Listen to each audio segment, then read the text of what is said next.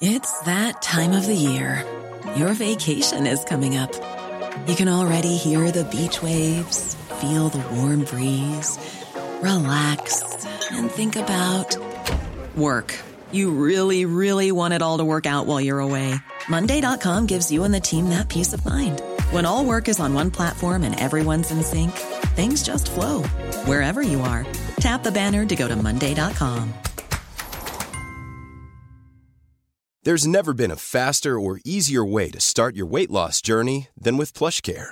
PlushCare accepts most insurance plans and gives you online access to board-certified physicians who can prescribe FDA-approved weight loss medications like Wegovy and Zepbound for those who qualify. Take charge of your health and speak with a board-certified physician about a weight loss plan that's right for you. Get started today at plushcare.com/weight loss. That's plushcare.com/weight loss. plushcare.com/weight loss. This is Cork's Gold IMRO award-winning talk show, The Opinion Line with PJ Coogan. Text or WhatsApp now, 083 396 96 96. On Cork's 96 FM. It's all right, you're grand, I'm here. Good morning. The Opinion Line with PJ Coogan on Cork's 96 FM. I have no idea what happened, but I just apologise for it. Good morning. 1850 715 996, the number, the text or WhatsApp 083 396 96 96. Email opinion@96fm.ie. Well, we're staying in level 5 until March 5, is what they tell us now. That, of course, is in line with the North. Does that give us some promise that we might be able to stop all this old guff, all this old stuff and nonsense about the border, but the border, and actually do something about keeping these variants and all this stuff out of our country? I look at the new restrictions in a wee while. You can now be fined for going on your holidays. So if you had planned, and look, you still can, there's nothing to stop you legally from going off to Spain for a week, for your winter week, or heading off to the Canaries, as a lot of people do for their winter week around this time of the year. There's nothing to stop you when the kids are off school. You know, buy a few tickets, get off out. Nothing to stop you, but you might be fined when you come back, and you might be quite heavily fined when you come back.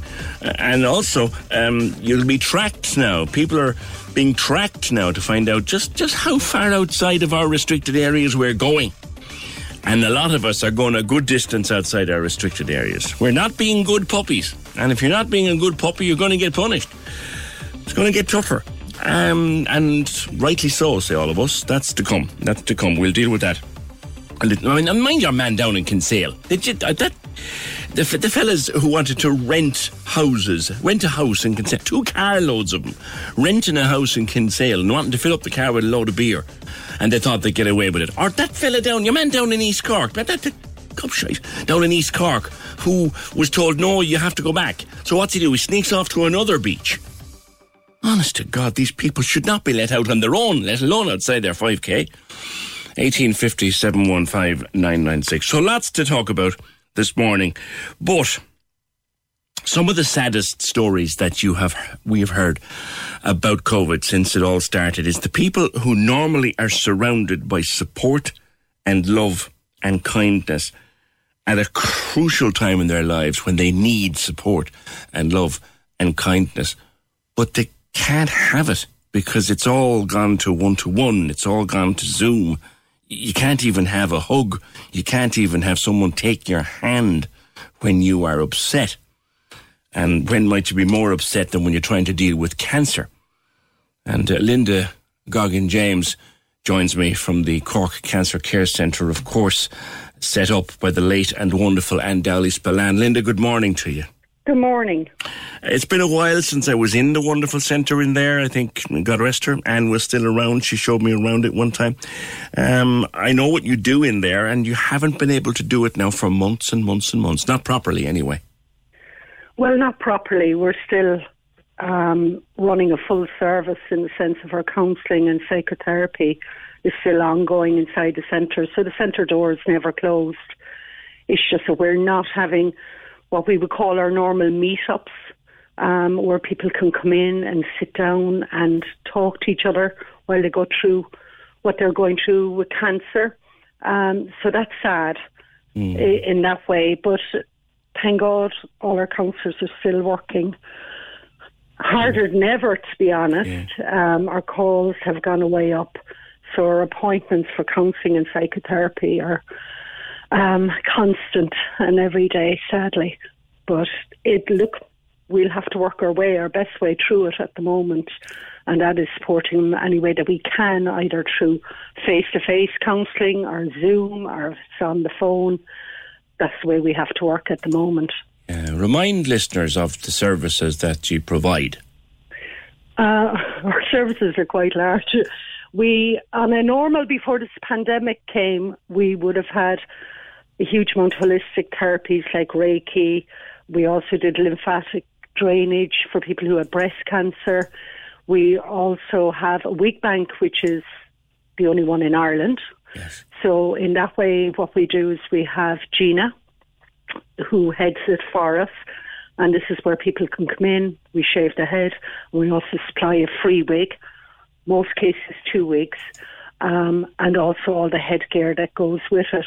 Because people don't realise going through cancer, not alone are you dealing with the illness, but you're also dealing with financial. Yeah. The financial burden of cancer. So this is all free to them. We also do our meditation and our yoga. We had classes outside to build up confidence. So we had ladies pole dancing so that they would build up their confidence again. So there's always something going on. So the centre was always active. There was always a buzz in the centre. Yeah. And for me, that's sad because, Anne, you were in many times and speaking to Anne many times. Yeah. We're used to having this noise inside the centre of voices and laughter. And at the moment, sadly, it's just one-on-one with our counsellors. So about maybe 2 years ago, we set up a group called the Cancer Warrior Group, and we set up a WhatsApp. And now it's becoming our saving grace. So what it was that when people came on board, we buddied up women just starting on cancer and women who'd come out the other side. So what we said, why don't we start a WhatsApp group? And what you can do is ask each other questions, things that, there's no silly question, anything that would help you. And at the moment, we have 52 people on it. So this has saved them throughout the pandemic. They're able to speak to each other every day. They're able to buzz. They're talking about their lives, what they're going through and their fears.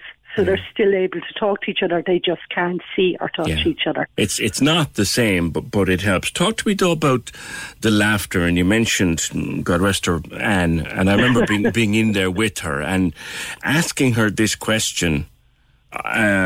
For people going through the kind of terrible experiences that they're having as they try to deal with cancer, the amount of laughter and fun and crack in that building. Yeah. And you must miss that desperately, Linda. Oh, terrible. It's just the silence I find. The door goes, I buzz the person in. They come up the stairs and we say, hi, how are you? But it's so hard not to reach across and hug them because that's what we had always done. I'm there 6 years. And it's something we've always done automatically. How are you doing? How are you coping? How's the family going? So that's very hard. And as you know, laughter is the best medicine. Yeah. So it really is. You feel so much better after, had a good belly laugh, as they would say. So that part is hard. And I think very much on the people who attend the centre, it's hard because I get phone calls saying, Linda, I miss the building so much. They call it their haven. Yeah. They come in and they feel so at home. So that is missed. That is missed. And I think, to be honest, PJ, everybody's affected by this. Yeah. Everybody, man, woman, child, young adult, everybody's affected. But when you're going through cancer, you feel very isolated.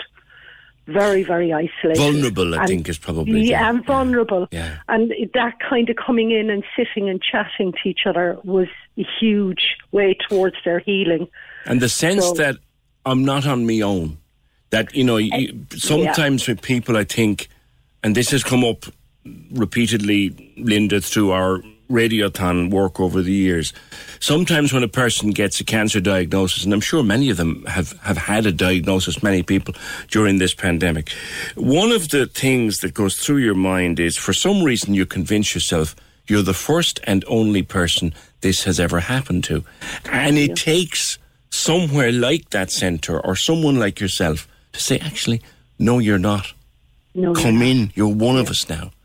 You're one of us, and we are a group here. And the value of that for people cannot be overestimated. Definitely, definitely. I mean, we had 3 new ambassadors this year. I don't know if you saw the video we had out. So they're all under 40 with small children. And they said to them was, one girl explained it very well, Mandy. And she said when they told her, she kept thinking in the back of her head was, oh, they got me wrong. They got, the results are wrong. They're just after mixing me up with someone else. And they'll go out and tell the other person. So, but she was saying it's just so unrealistic when you hear it. You can't absorb it. It's always somebody else. It's never going to be you. So they need to speak to people. You know, my phone is hopping all the time, even at weekends. People just feeling in shock. And I think what's going on is it safe for me to go and get my treatment? Am I okay in the hospitals? Are they going to do my treatment? They're all the questions that are going through their head. Or if they're taking certain drug, how is it going to work with the vaccine? So they're all very, as we would say, very kind of natural questions that are going to come to your mind. Yeah. And people are scared.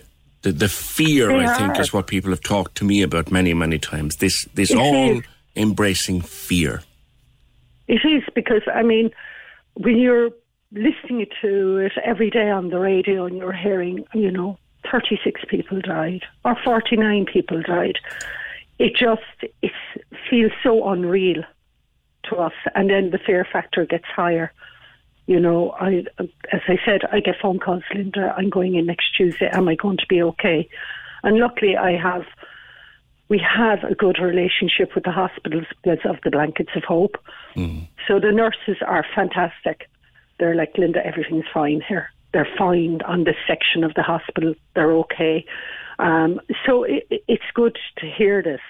And it's good to hear that they are going ahead with treatments, that they're doing their very, very best to keep everything flowing as fast as they can and as smoothly as they can while we go through this.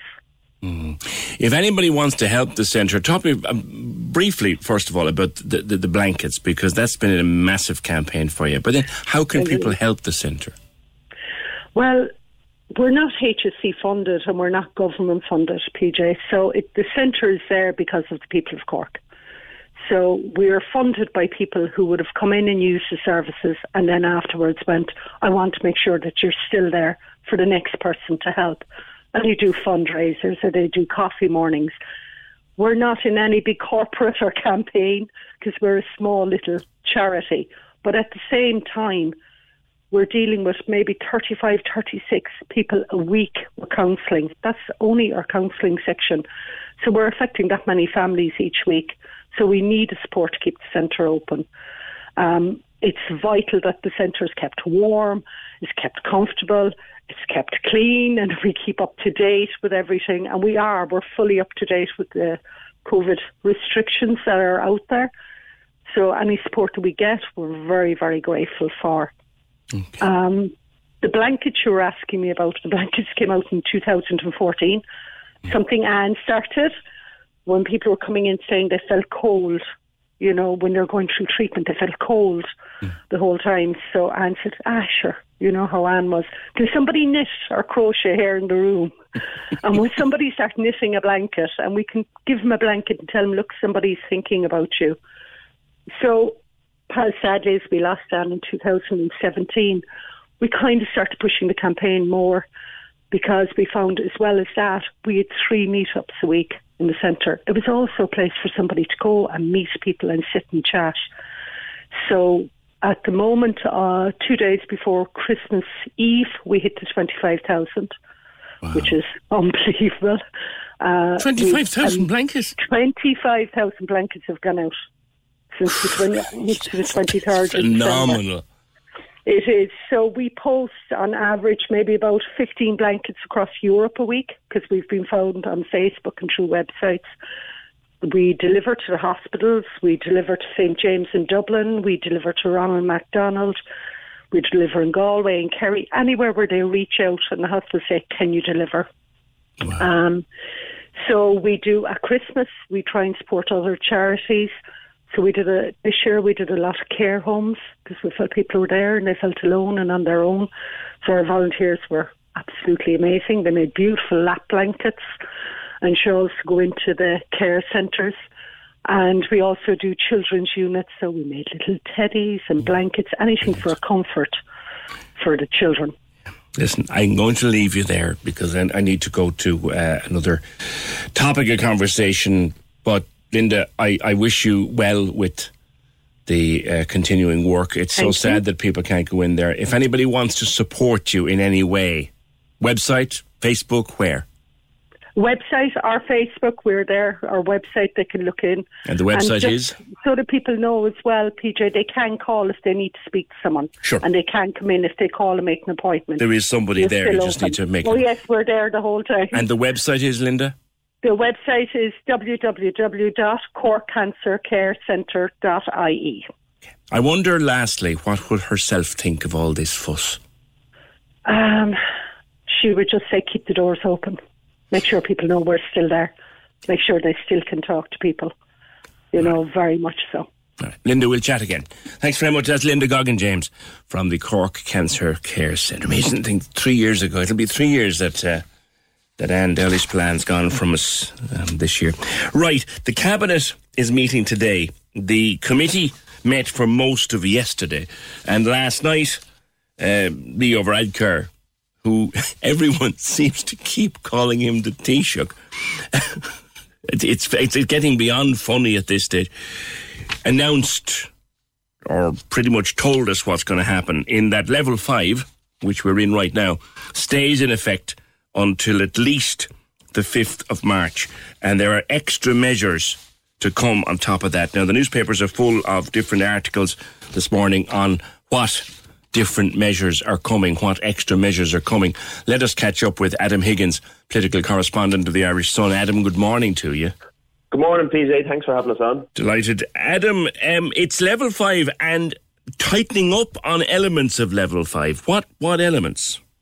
That's right. So the main changes from the current level 5 restrictions that all your listeners will be well familiar with is that the government are trying to get tougher on travel this time around. So first of all, they're pretty much banning all travel from Brazil and South Africa into Ireland because of the new variants that we've seen reported over in those countries, and those variants, the experts believe they might spread quicker and they could be responsible for further deaths. So they're looking to really stop travel from there. So in order to do that, they are putting a mandatory quarantine on any people who arrive from those countries into Ireland. So they'll be sent to a hotel that will be designated by the state, and they will be asked to stay there for 5 days. If they get 2 negative tests, or if they get a positive test, then they'll stay for the full 14 days. Now, that's a similar measure has been put in place for people who arrive in Ireland without a negative PCR COVID test. So from anywhere? From anywhere, yeah. So at the moment, if you were in the US or you were in the UK or somewhere in Europe and you flew into Ireland, you have to have proof that you had a negative PCR test 3 days before you got on the plane. And if you have that test, then off you go and you get into Ireland, no problem. But if you don't, then you will be forced to quarantine in one of these designated hotels, and that will be a similar situation: 5-day quarantine with 2 tests, or if you test positive, 14-day quarantine.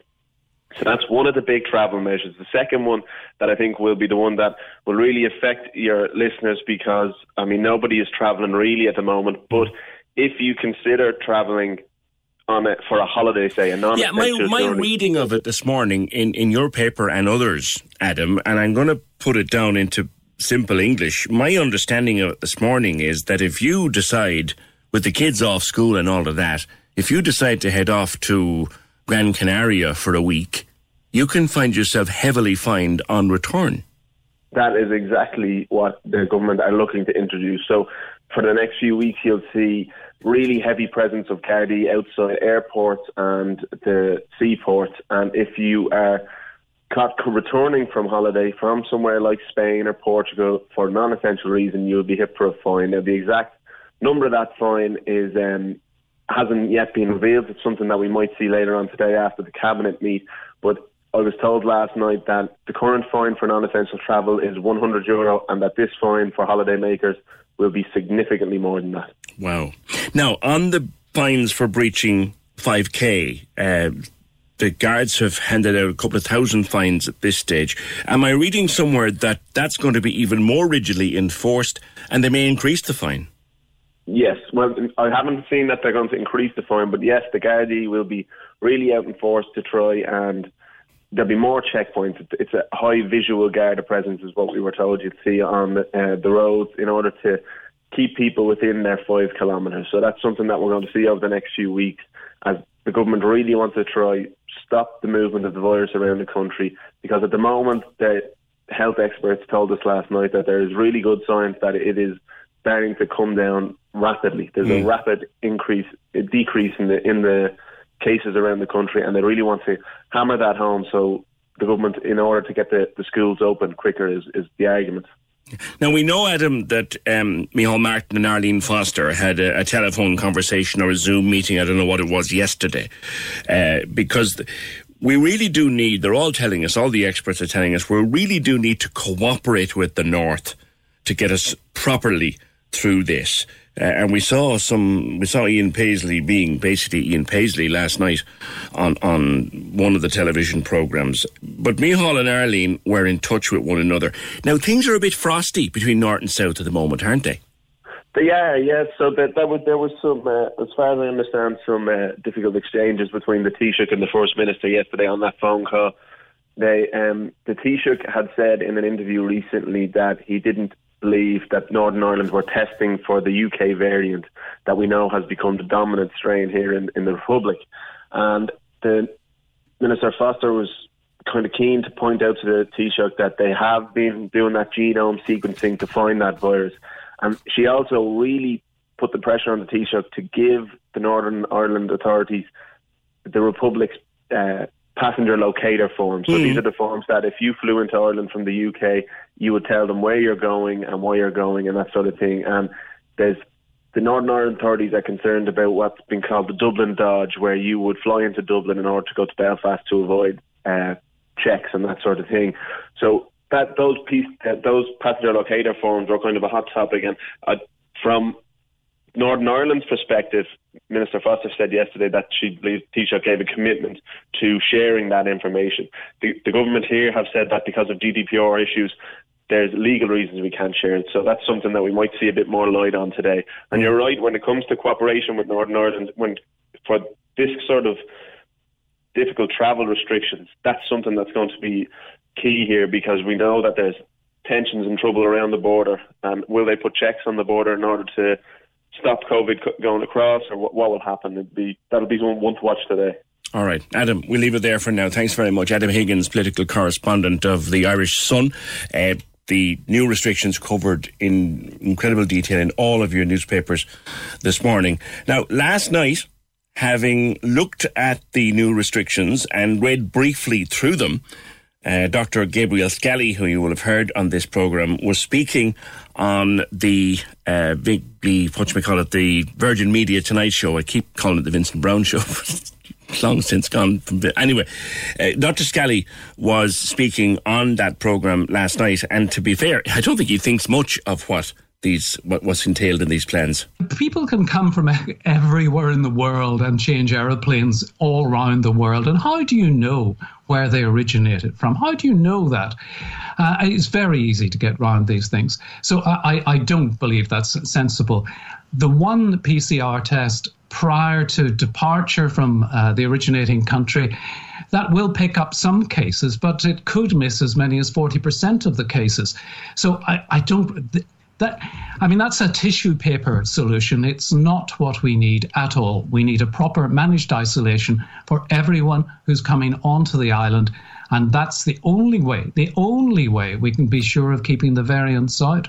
Dr. Scally will join us on the Opinion Line after the 10 o'clock news. The Opinion Line on Cork's 96 FM. With Lehan Motors, leading the way for Toyota hybrids. The place to order your 211 Toyota. See lehanmotors.ie.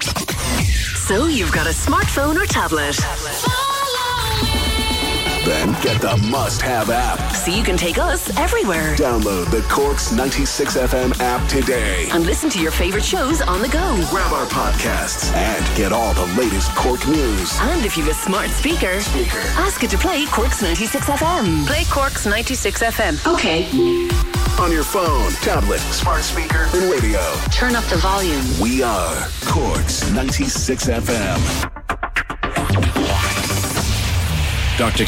Scally said in that interview last night on Virgin Media, he said that what they plan with regard to the border and with regard to quarantine and with regard to airports and stuff like that is a bit like trying to bail out a leaky boat with a sieve.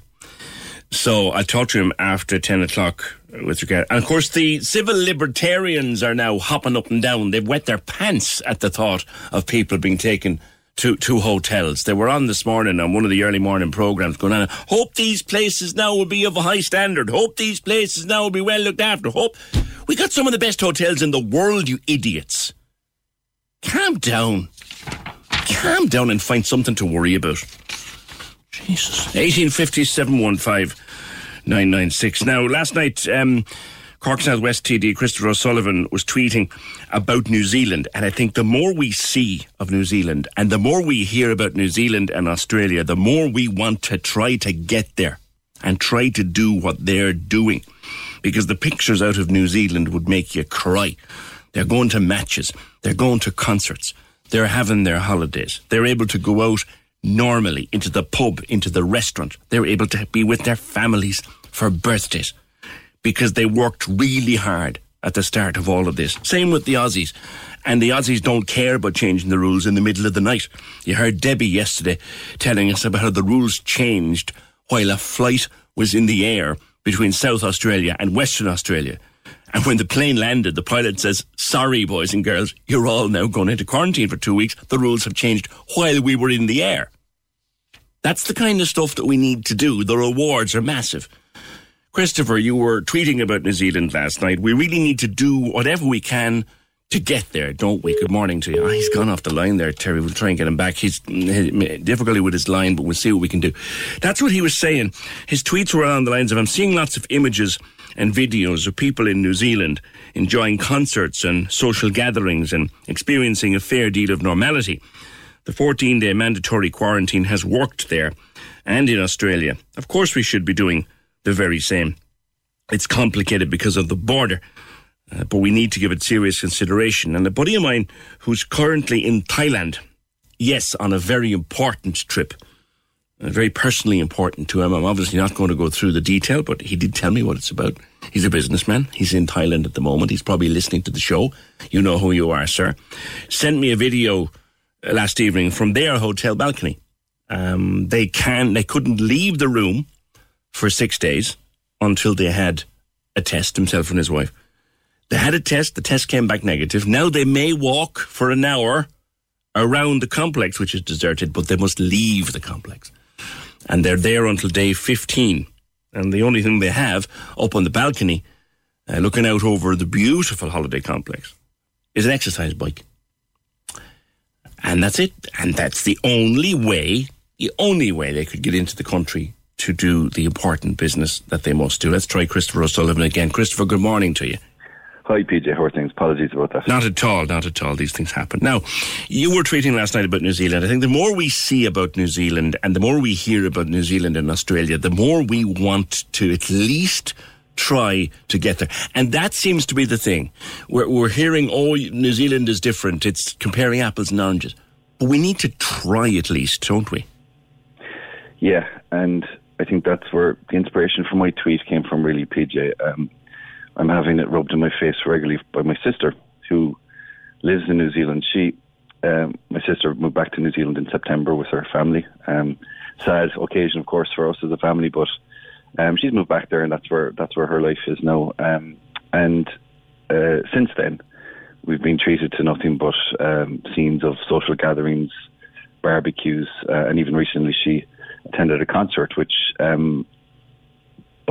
the looks of it looked absolutely like a concert that we would expect to have here in non-COVID times. So it's the experience of freedom, of liberty, of normality that my sister speaks to me about in New Zealand really is something that I envy and something that I really think that we should strive to achieve here. And when she went to go back, Christopher, in September, describe for me the process. It's difficult, isn't it? Very difficult. It wasn't nice. My sister, her husband, and her 3 kids were all confined to a hotel room. Absolutely very good standard hotel, no complaints there. But obviously, it's the 14 days. And confined is confined, isn't it? It's absolutely confined. And Emer sneakily, I suppose, maybe she shouldn't have, would have sent us a few images and clips of the experience there. And one was that the parking lot outside the hotel was converted into an exercise area. And of course, only a few people were allowed exercise at the time. And it was very interesting. One of the clips she sent on was just a few individuals walking around with their heads down, stuck in their phones. It reminded, all sorts of connotations were coming to mind. But at the same time, it was tough, But, I mean, we have people going through that experience every day, I suppose, in Ireland, in similar, I suppose, setups in direct provision centres here. So I think it's the bottom line here is that it's a very small price to pay for the liberty, the freedom, and the sense of normality that my sister and her family now experience in New Zealand. So, seeing that and speaking to my sister on a daily basis and finding out about her experiences, it just really, it makes me strongly and firmly believe that that's something that we should be striving for here in Ireland as well. Now, the argument that is made constantly against it, Christopher, is that you can't do it because of our different nature. Principally 2 jurisdictions on the one island, but our constant need for freight and supply chain to be open. So you can't do it. But you don't accept that. Listen, it's not something that I dismiss, as in, that's a dismiss that argument just as if it's no basis, because I guess in your opening statement there you said it is apples and oranges. No, it's not quite apples and oranges, but New Zealand, for example, certainly is a lot more remote, and they do have full autonomy over their borders. So, yeah, that's an understandable argument in that it's much easier to do on a nation that's made up of 2 islands, which is essentially a 3-hour flight away from a nearest neighbour. Here we have a different situation. We have a border on the island, and we also have huge connectivity with our nearest neighbours, UK, and very important connectivity, and also connectivity with Europe. Okay, but I think if you listen to Dr. Tomas Ryan, who, and I'm sure you did listen to him, he's on with Claire Byrne last night. A regular guest on this show. Absolutely, and I must say the eloquence and the intelligence with which he put across his argument for advocating for 14-day mandatory quarantine was excellent. And he pretty much tore up before it's even printed, Christopher, the plan that's going before Cabinet today. So you're a member of government as a Fianna Fáil TD. Are you saying that what's going before Cabinet today doesn't go far enough? I don't think it goes far enough. And listen, I don't think I'm the first ever government backbencher to form an opinion that might be at odds with the Cabinet opinion, and that happens all the time. And certainly, maybe it's not my style, but certainly I think when I have an opinion on something and I feel strongly about something, I think I have to express that opinion. And yes, it is at odds with what the cabinet will be announcing. It's at odds with what the Taoiseach spoke about last night on Claire Byrne. But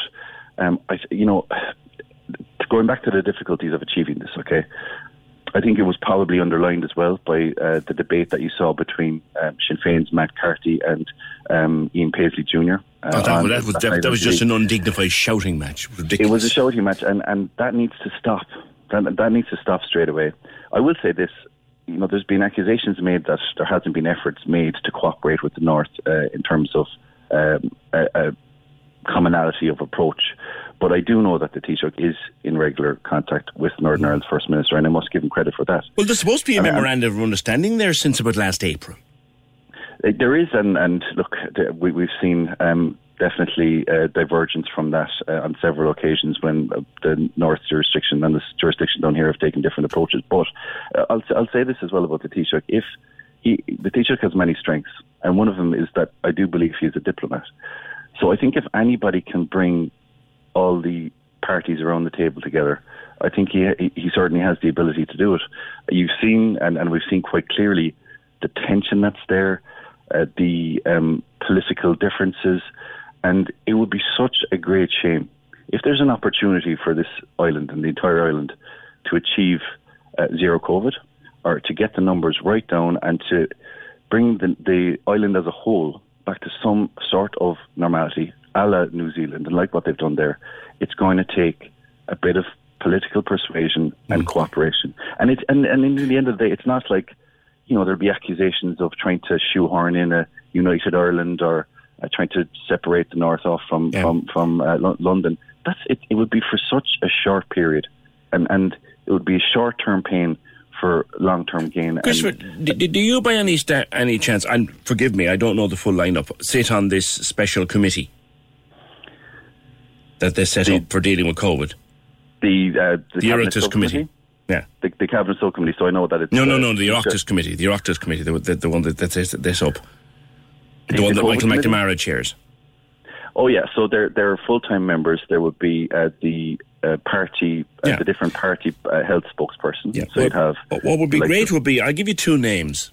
Yeah. All right? Brad Burgess, Gary Gray. Do you recognise either of those names? I don't, PJ. Sorry, you don't. I'll tell you who they are. Brad Burgess is the ambassador to New Zealand, or the New Zealand ambassador. Gray is the Australian. And the Australian guy. What about, and I know if you're not on the committee, but you know somebody who is, right? Can we not get those two men invited before the committee and ask them how we might do it? Wouldn't that be a start? It can, and listen, even though I'm not on the COVID committee...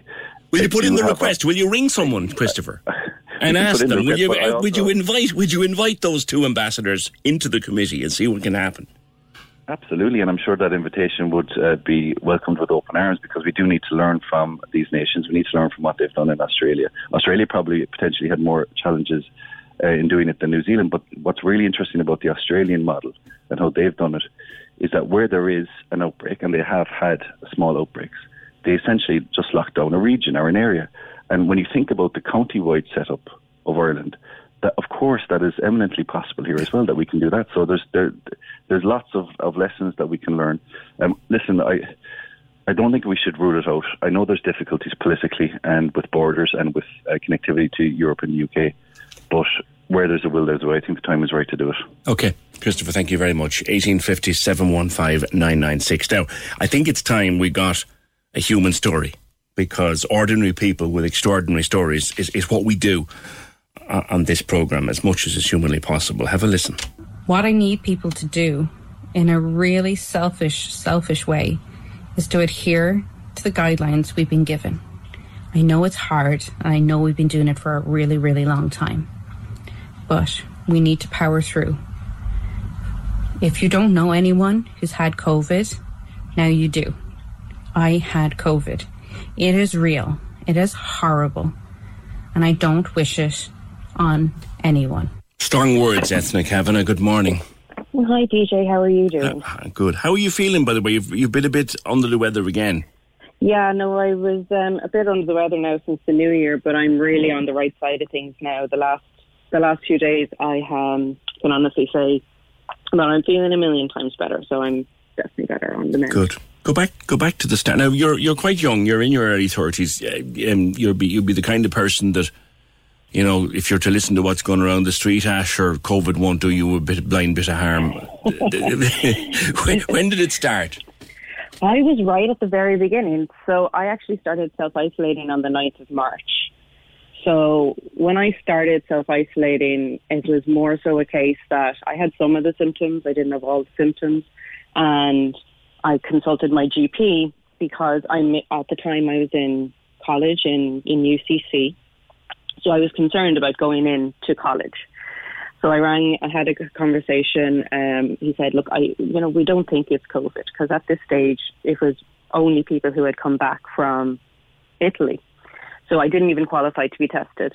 He said, but look, we don't want you to get COVID, so you're not well, stay home. So that's really how it started. It started quite typically, extremely sore throat, really bad cough. I didn't get the temperature. I had a temperature maybe once or twice. But I started self-isolating, as I say, the 9th of March. I was tested about 2 weeks later, and I got my results 18 days after that. 18 days? 18 days. It was right at the stage where things had gone berserk. You know, all the systems had crashed at that stage. So I had been self-isolating for over a month at that stage when I actually got the test to confirm that I had COVID. And self-isolating, Ethna, in the sense that were you staying in the house or staying in the room? I stayed, 100% in the house. We would say the majority of the time in my room, but I'm in a small 3-bed, 1-bathroom house, and I like to say, you know, I have 2 kids and a husband, so you can't self-isolate. No, you can't. But you did the best you could, which is all anybody can do. Yeah. Yeah, but at that stage as well, they had said, well, everyone had been exposed to me, obviously, before I had been symptomatic anyway, so everyone stayed in. The kids were off school. My husband wasn't in work. I was very fatigued. But fatigue was like one of the biggest things that was consistent throughout the first while, so I physically wasn't able to do much. So it was a challenge to go downstairs.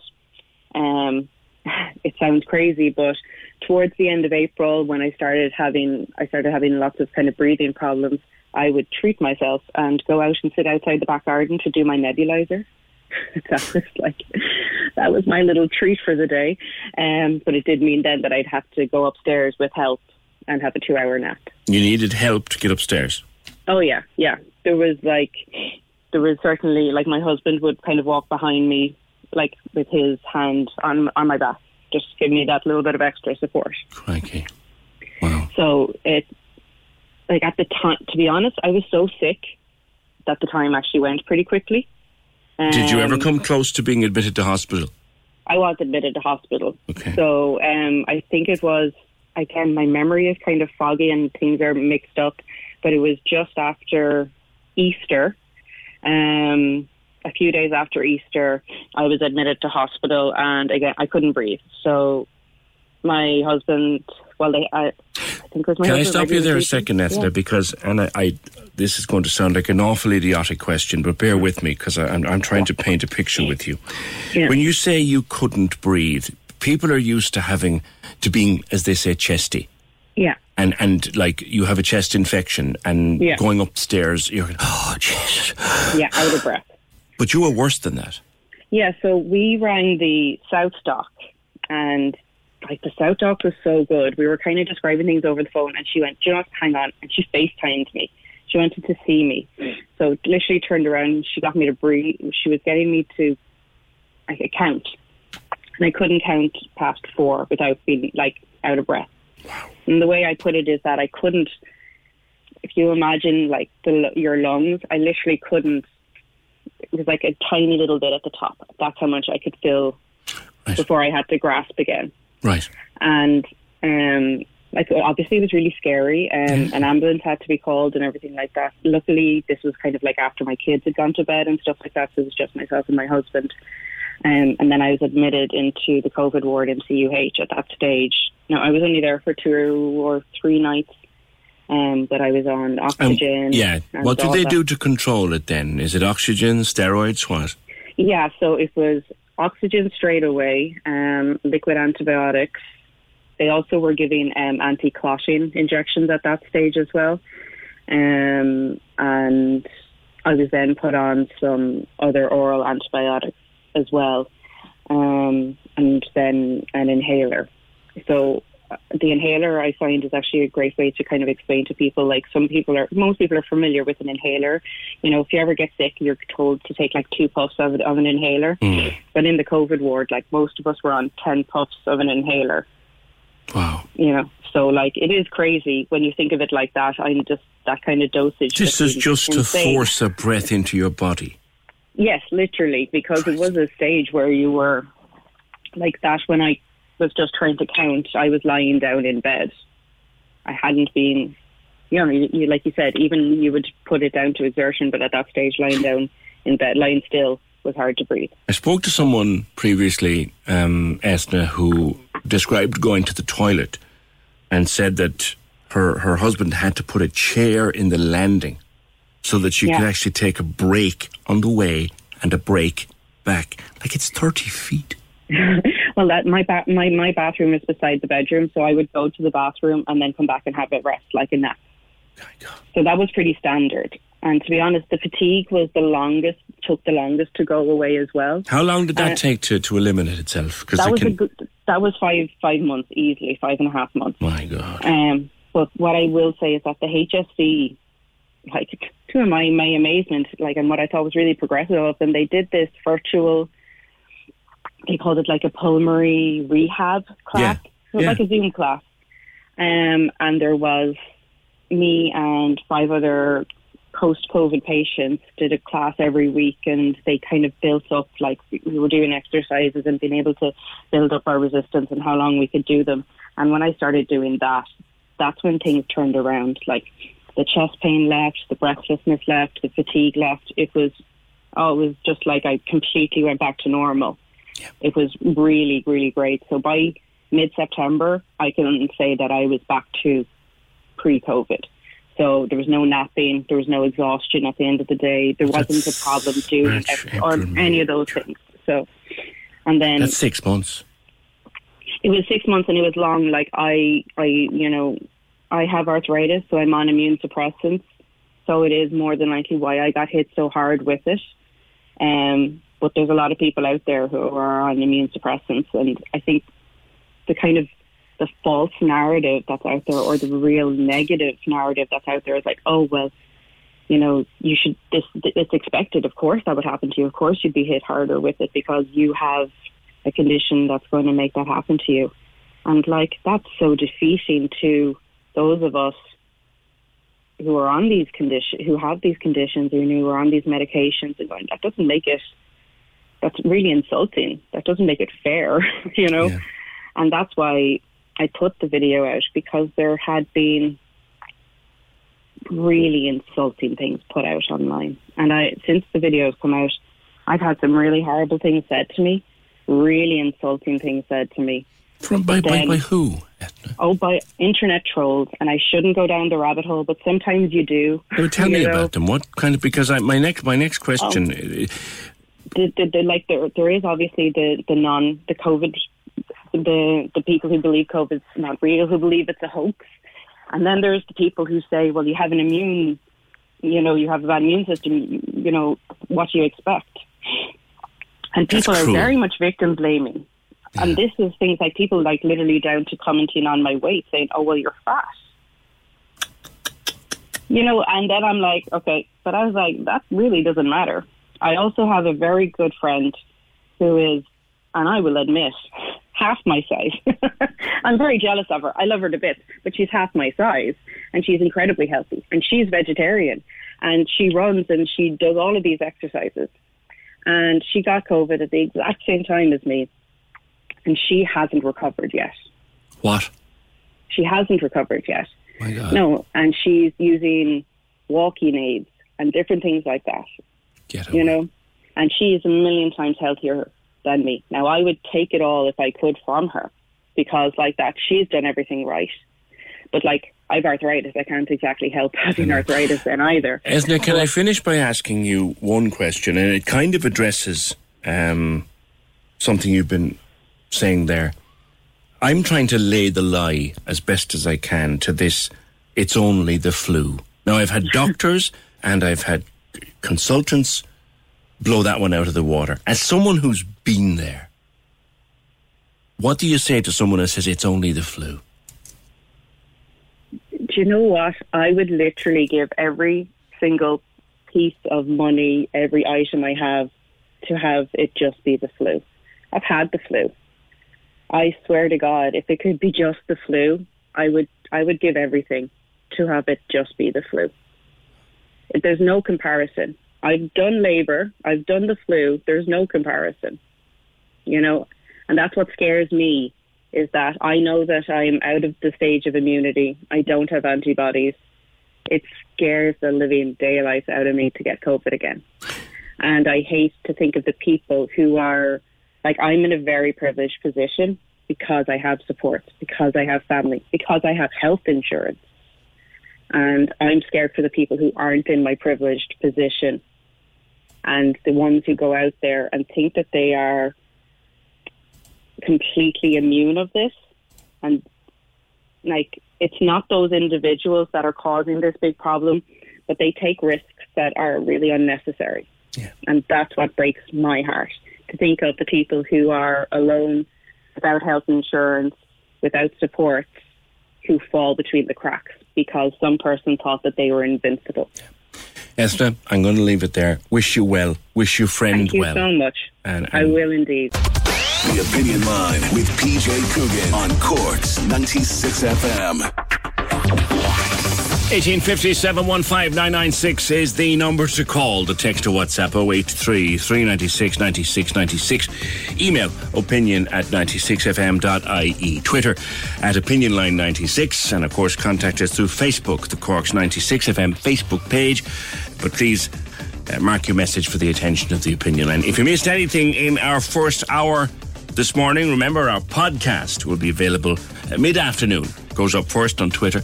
We'll post the link as soon as it's ready, and then it goes to all the various platforms, including the Cork's 96FM app. And you can listen to it pretty much wherever you are. Anywhere you can get the app, or anywhere you can get the website. That's later on. We'll get the podcast up for you. Let's go back to the announcement made last night. Now, not quite an announcement, as in the Cabinet will make the formal announcement later today, but we do know what is going to happen, and we were going through it with Adam Higgins from the Irish Sun there in the last hour. And on the Claire Byrne programme last night, Leo Varadkar Taoiseach, who everyone seems to keep calling Taoiseach, Leo Varadkar said was going on about the extent of it, and it was being put to him about clamping down on the border, and being put to him about mandatory quarantine and an all-island solution. And he was talking it down, pretty much ruling it out. It would not be fully effective, because of the border. And it's not people flying into Belfast and coming down to Dublin. It's somebody flying into Belfast, going to their home in Newry, infecting 2 people there, one of whom is a cross-border worker. So it would be a bit like soup in a sieve. It would slow things down, but it wouldn't be fully effective. The other thing, and we need to be frank with people about this, if we did it, it would probably be for a year. I think once you do a very dramatic public health care measure like that, or public health measure like that, it's hard to reverse. And I think we probably wouldn't reverse it until everyone was vaccinated, and then we'd be heading into the winter, and we wouldn't want to open up flights before Christmas. So, people who maybe would like to take a summer holiday in August, people who maybe would like to see their relatives this Christmas they haven't seen next Christmas, that would probably be off the agenda. What is on the agenda is mandatory quarantine for anyone coming in from Brazil or South Africa, anybody coming in without a negative PCR test from anywhere else in the world. And that's pretty much it. My next guest described it last night as trying to bail out a leaky boat with a sieve. Dr. Gabriel Scally, good morning. Good morning. Sieves are very popular, PJ. Aren't they just? Dr. Scally, you've been posting over the last few days, and indeed over the last week or so, about the northern problem. Now, not only did you grow up and practice medicine in Belfast, you practiced public health medicine, or GP, on the border, so you understand it. Is the border Are we underestimating or overestimating the problem of the border from a public health point of view? Well, from a public health point of view, it isn't a problem at all. It's a political problem. The communities are very well integrated, and all through this pandemic, there have been suggestions that there has been quite a bit of transmission of the virus back and forwards across the border. And at times in the Republic, the counties with the highest incidence of the virus have been in some of the border counties. So the political boundary and the organisation, more the organisational boundary, I think, rather than its politics are interfering with it, the organisation. But the organisational boundary is causing a problem because we're doing two different sets of things. Now, one of my frustrations is there hasn't been much for me to cheer about from a public health point of view all the way through this, apart from the arrival of vaccines. That's a good one. But on the 7th of April, the two administrations, the two jurisdictions signed a memorandum of understanding. And the Ministers of Health, which of course was Simon Harris at that time, and Robin Swan, who's still the Minister of Health in the North, were effusive. And the agreement was such a big step forward, they were telling everyone. And the words of the agreement are amazing. It says, protection of the lives and welfare of everyone on the island is paramount, and no effort will be spared in that regard. And then I listened to Leo Varadkar, who plays down the opportunities that we have to do more things and put more effort in, and he doesn't want the effort put in. Well, he's wrong, because we've suffered dreadfully from this disease, north and south, and deaths and disability, and we shouldn't forget the long COVID disability that's building up in our communities. And it is soluble, but it's the politicians who are in the way. And by the way, all of the polling, north and south, show a very substantial majority of people who want these further restrictions in place and want cooperation and want to get this virus, getting it down and getting it down to near to zero and keeping it under control, but importantly also keeping it out. That has public support, and our politicians are lagging behind. Now, I don't know what is stopping them talking to each other. After all, the DUP and Sinn Féin are in power, share power in the Assembly in the North. And if they can, if Sinn Féin and DUP can share power in Stormont, well, then anything's possible on the island if politicians want to make it happen. You've been talking in some of your videos of two men no longer with us, but at one point in their lives were blood-sworn enemies and died close friends, and that's Ian Paisley and Martin McGuinness. I think that exemplifies it. I get emotional even thinking about the peace process and what a wonderful thing it was, and it solved the troubles in Northern Ireland, put violence off the agenda anyway, and it's been an enormous step forward. And the people we have to thank for that are a whole set of political statesmen and women, who did the hard task of sitting around a table repeatedly, but sometimes sitting around these tables and never leaving the tables until they'd made progress. And there are far more people now have died from COVID-19 in this island that died in the whole of the Troubles. And our politicians don't seem to be that bothered about getting around a table and sorting it out and making the sensible things that would completely change the dynamic of the virus in this island and save us an enormous extra amount of death and disability. Something that would be a problem, though, even if we could organise something to do with the border, is listening very much to the noises coming from Arlene Foster, in that there is no way she wants to cut off, or any of her supporters want to cut themselves off from the mothership. So there's no way they're going to enforce mandatory quarantine for people coming into Aldergrove Airport. It's not going to happen. Well, they're very happy to have there is this self-isolation thing that they're supposed to have, and various parts of the UK have said that people should isolate. Wales, for example, the Welsh government has been very strong on it. But what we know is that this self-isolation is essentially voluntary, and it doesn't work. And what managed isolation does, it means that it is controlled and it will work. And it's a pretty simple thing. And I can absolutely guarantee you, because we've had some examples recently of animal health problems, where it's perfectly possible to put controls between Britain and Ireland, between the two islands. And the UK government is seriously discussing now mandatory quarantine, and I think possibly within the next day or two they will announce mandatory quarantine for people coming from Brazil and South Africa. That's a start. I think it's very difficult to know where people come from because, of course, they can change planes anywhere around the world. Yeah. And how would you know where someone had originated unless they were telling you the truth and you were interrogating them? Well, wouldn't their flight details be traceable? As in, if you fly in from Paris, yeah. There is a trail bringing you back to, I don't know, Buenos Aires or whatever. Well, there might be if you were on the one integrated journey.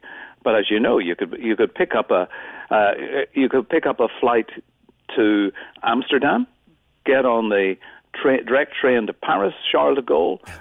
So get on a train in Schiphol, get off it in Paris, Charles de Gaulle, and then get on a flight to Britain or to Ireland. It's easy to do, I could say. And of course, there are people, unfortunately, who will do that. And we know a lot of travellers have been very selfish and haven't observed quarantine. And that's how these variants get around the world. It's people transport them. That's the only way they can travel. How much of a game changer would it be? And I was listening to an early morning news programme before I came to work this morning. How much of a game changer would it be, Dr. Scally, if Boris Johnson was to go for mandatory quarantine across the UK, which of course would have to include the north, would it not? Oh, I think it will. It'll change the dynamic. Isn't it ridiculous? We're dependent on Boris Johnson in Downing Street to do the right thing before we in Ireland can do the right thing. But they may well get to that stage because honestly, the situation in the UK is extraordinarily poor, and they've a far worse handle on the virus than in the Republic. They don't do the contact tracing properly. They don't have strong local public health teams. I mean, they could be stronger in the Republic. There should be more investment in the public health doctors and their teams. But it's really, really weak. And I think they will put. And we know from some of the things that have been said by other cabinet ministers that there have been several cabinet ministers who've been in favour of putting in a managed isolation requirement for quite a long time. And we know, and there will also, I think, be pressure coming from around Europe. Angela Merkel has completely changed her tone on this and is busy, I understand, trying to persuade the states in Germany to adopt it and introduce it. And so I think the ground is shifting because of the mutants, these mutant variants that are popping up around the world. And people who are doing trying to tackle the virus from a public health perspective, which is you get ahead of it. Prevention's better than cure. Far too many times we've waited until things got far too bad and then tried the cure. But I think with these variants, I think some people understand that the only thing you can do at this time is try your best to keep them out, and that's what the managed isolation is about. Yeah. Now there is also a move toward people looking at New Zealand and Australia, talking to their friends and relatives in New Zealand and Australia and seeing the videos coming out. And when you talk like that, you say, oh, listen, it's working in Australia. You constantly get this, apples and oranges. It's not the same. You couldn't do that here for this reason, that reason and the other. Yes. Could you do it here? Well, it's really interesting, Peter, because I would talk about the great job that Jacinda Ardern's done in New Zealand, or that the states in Australia have done, because they have a very devolved system. And then people say exactly what you said. They said Australia's sure it's thousands of miles away from everywhere. It's a very low population density. It's all agriculture or whatever, And one of the things I've learned is every island is different.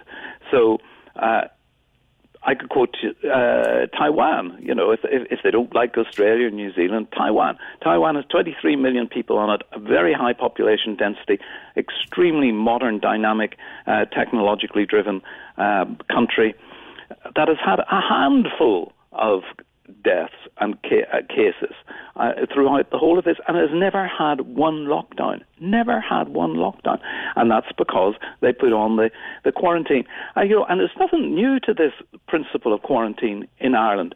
I'm very interested in the history of public health, and one of the last acts of the Irish Parliament in 1800 was to pass a bill on quarantine. One of the last acts that they put through was a bill on quarantine. Quarantine has been a principle of stopping deadly disease coming to Ireland for centuries. And it's amazing that in the face of the worst pandemic this world has faced for over 100 years, we're not using this extraordinary, valuable tool. Finally, Dr. Scally, and I know I'm stepping outside the public health remit for a moment, but I want to ask you a question about vaccines, if you wouldn't mind. We're hearing a lot about, first of all, a hold-up with AstraZeneca. Secondly, a question about whether it's any good for someone over the age of 65.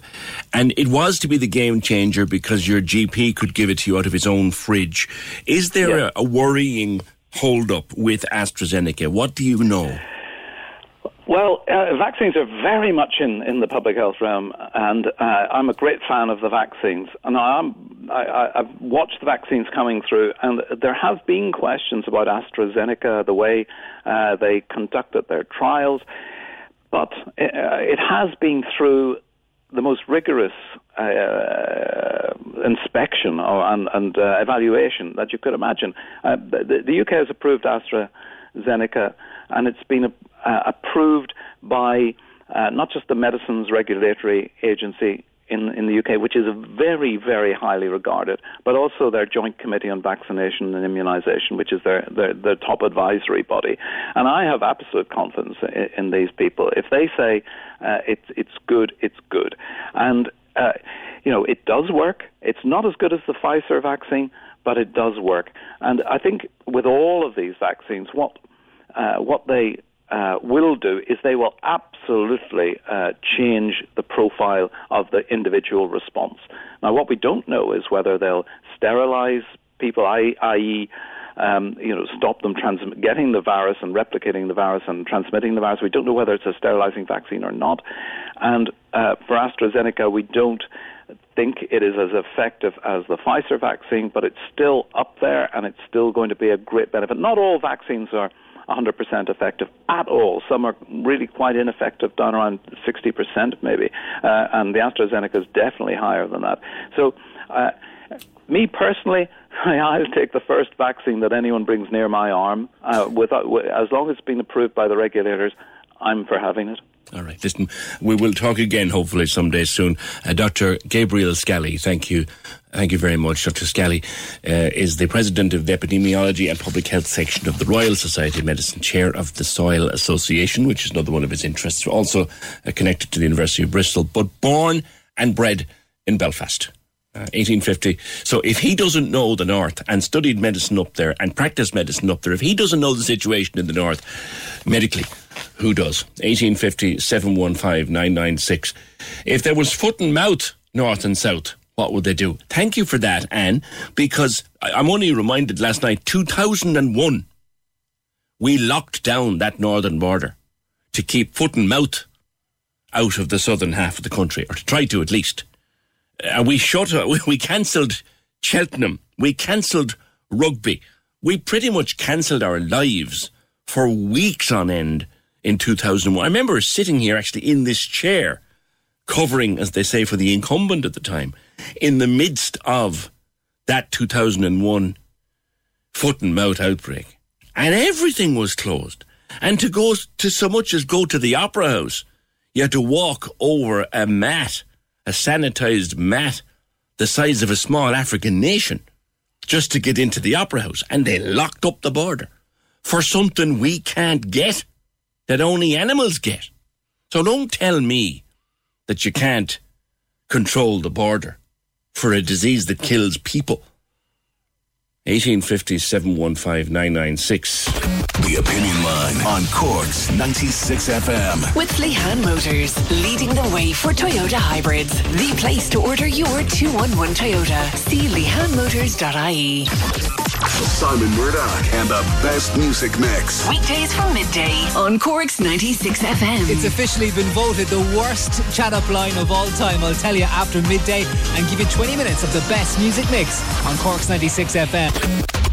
This is Cork's Gold IMRO award-winning talk show. The Opinion Line with PJ Coogan. Call us now, 1850 715 996. On Cork's 96 FM.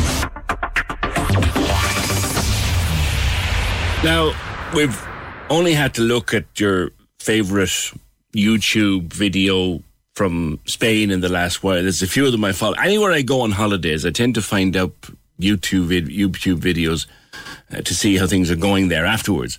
I looked at one yesterday from the Benidorm area where I was a couple of years ago, and it's like a ghost town. And I looked at one from Tenerife where I was supposed to go last year, a ghost town. And Lanzarote's gone the same, and everywhere is just like a ghost town in Spain because they are gone into a really harsh lockdown with curfews. Viv, buenos dias, how are you? Hi, PJ. Hello, how are you? Yeah, we have gone into it. They're saying we're at the peak of the third wave. I'm not so sure, but we really are. We're absolutely in lockdown from yesterday. The bars and the supermarkets and all the businesses have to close at 9, and you can't be in the street after 10, from 10 p.m. until 6 in the morning. If you're in the street, you have to justify why you're there. Now, it might be for work or whatever, but not just for pleasure. You have to be in your house. So it's not a great start to the year, I'm afraid. So what is open and what is closed? Because looking at one of the videos from Benidorm the last few weeks, and I also, a place in Lasenia where we used to go when I was on holidays there, they announced on their Facebook everything shut down for 2 to 3 weeks. Everything. Yeah, no, not everything. Obviously, supermarkets and that kind of thing. But you know what's really surprising here, because I'm listening to Home as well, and what's shut down. Hairdressers are open here, which I always think, is that essential? Yeah. But then they'll argue that it is for your well-being. It is. Computer shops. There's probably a lot of similarities between the two countries as well. But there are certain things open. All the bakeries, all the supermarkets. As I say, computer stores for obviously so many people working at home, computer repairs, and there's a whole list of them. I can't remember now off the top of my head, but from 10 o'clock, from 9 o'clock, it's a ghost town, and from 10, there's no traffic, it's nothing. It's really, really strange, and you know how the Spanish are about going out and socialising and being in the street. They will go out for ice cream at 11 o'clock at night. No problem at all. And when it's 30 degrees in the summer, right now I'm looking out and I could be back home because it's miserable and grey, and you wouldn't want to go out anyway. But we've had a really, really rough start to the year. Obviously you heard about Storm Filomena and the 2 weeks when Madrid was under 2 foot of snow. I was thinking of you. Oh God, it's been wonderful. And then we had a terrible gas explosion. There were several people killed in a building in Madrid. So it's been a really, really rocky start. But our numbers are just, oh dear God, they've gone out of control. Comparing this time to the last serious surge in Spain, it's worse. It's worse. And I keep going around, is this lockdown working? Is it working? I know we need to do something. Life is full of what-ifs. Some awesome, like what if AI could fold your laundry? And some, well, less awesome, like what if you have unexpected medical costs? United Healthcare can help get you covered with Health Protector Guard fixed indemnity insurance plans. They supplement your primary plan to help you manage out-of-pocket costs. no deductibles, no enrollment periods, and especially no more what-ifs. Visit uh1.com to find the Health Protector Guard plan for you. It's that time of the year. Your vacation is coming up. You can already hear the beach waves, feel the warm breeze, relax, and think about work. You really, really want it all to work out while you're away. Monday.com gives you and the team that peace of mind. When all work is on one platform and everyone's in sync, things just flow. Wherever you are, tap the banner to go to Monday.com. Hey, I'm Ryan Reynolds. At Mint Mobile, we like to do the opposite of what Big Wireless does. They charge you a lot, we charge you a little. So naturally, when they announced they'd be raising their prices due to inflation, we decided to deflate our prices due to not hating you. That's right. We're cutting the price of Mint Unlimited from $30 a month to just $15 a month. Give it a try at mintmobile.com/switch. $45 up front for 3 months plus taxes and fees. Promo rate for new customers for limited time. Unlimited more than 40 gigabytes per month. Slows full terms at mintmobile.com. But absolutely locked down. The only difference, and I'm frightened to say it, is that the kids mercifully can go to school. But I'm terrified that tomorrow they're going to announce that's it, everybody home, and we'll be back to where we were last March, and you remember back to last March, it was absolutely locked down. The children couldn't go outside their doors.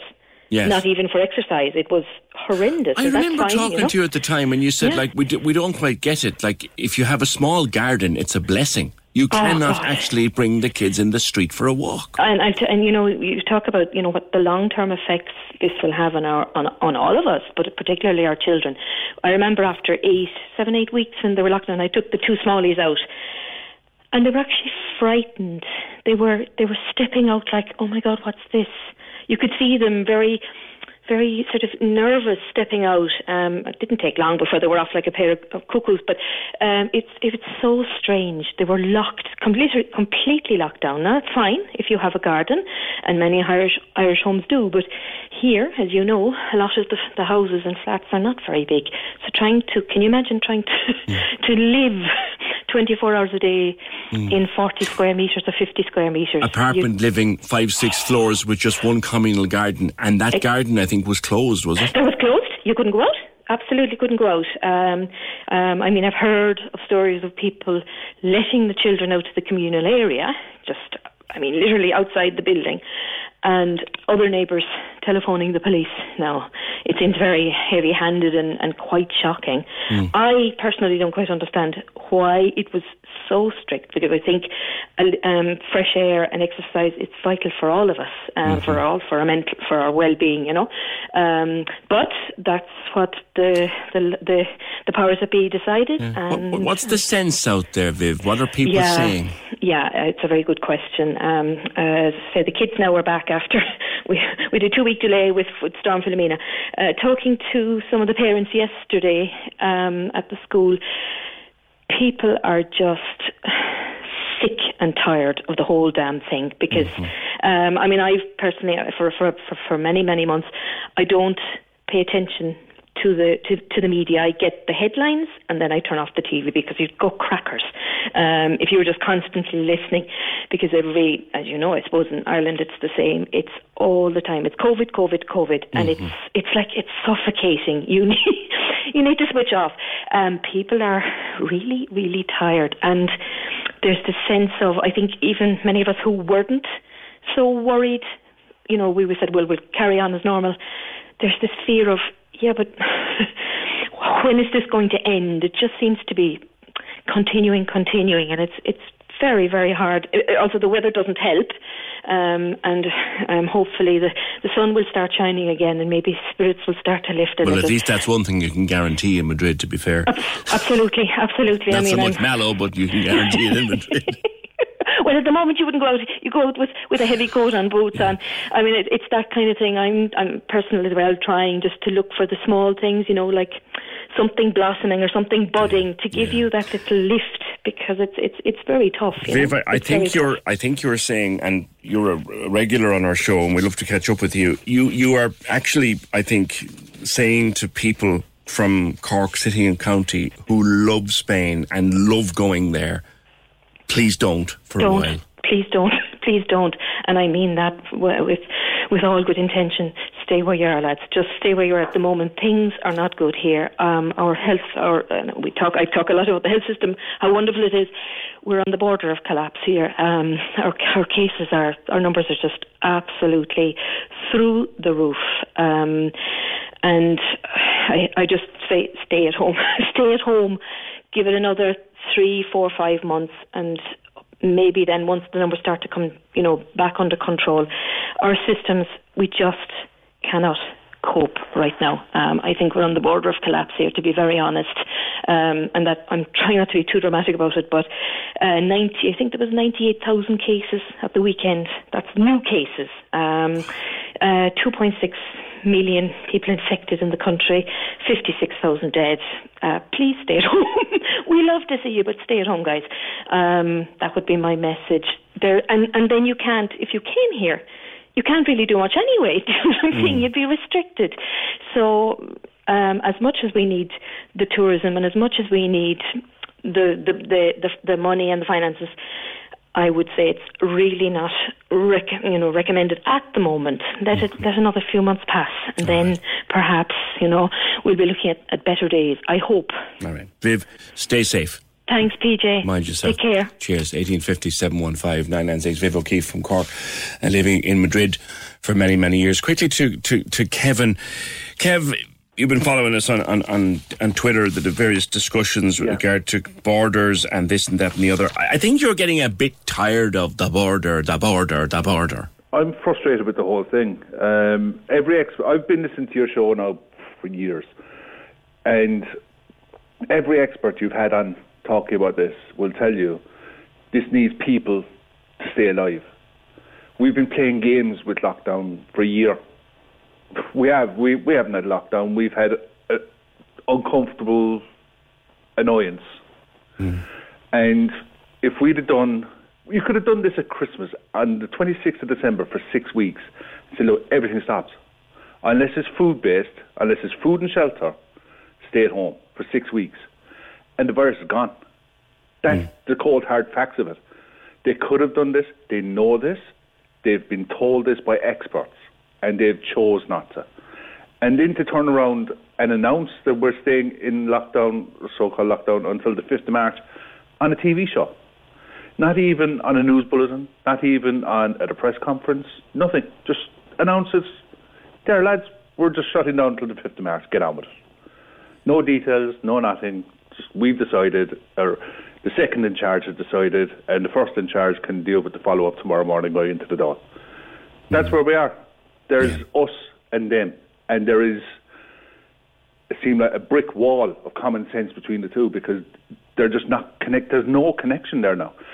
In March and April, everyone was positive, and you had singing in the balconies in Paris, and everyone was engaged with the lockdowns because we knew that there was a means to an end. But when you have experts telling you how to get to the end and then deciding not to listen, and everyone banging that. You look at any poll. You ran a poll on your Twitter there over the weekend. Would anyone coming into the country, should they be on a 14-day mandatory quarantine? I think when I clicked yes, it was 92% of your followers. Finish at 91. 91. Jesus, 9% are tick. So... And I was only talking about Cork, Dublin and Shannon. I wasn't asking people about the north. I was saying Cork, Dublin and Shannon. If you come into Cork, Dublin and Shannon, straight into quarantine for the foreseeable. I know, but even you were saying there with the last guest, not the Viv, but the last expert you were talking to. Dr. Scally, yeah. What if we wait for Boris? Why do we have to wait for Boris? Yeah. Do you know, in all fairness, we can do this ourselves. We can, for one, we like being first at things. Ireland loves to be first. Why not be first to try it in Europe?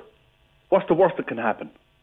The worst that can happen is in 6 weeks' time, the numbers are scantily low. Do you know, that's the worst that can happen. And can you imagine? You've talked to nurses, right? And doctors and porters. Can you imagine what it's been like for them 12 months in? Hell on earth. And they're knackered.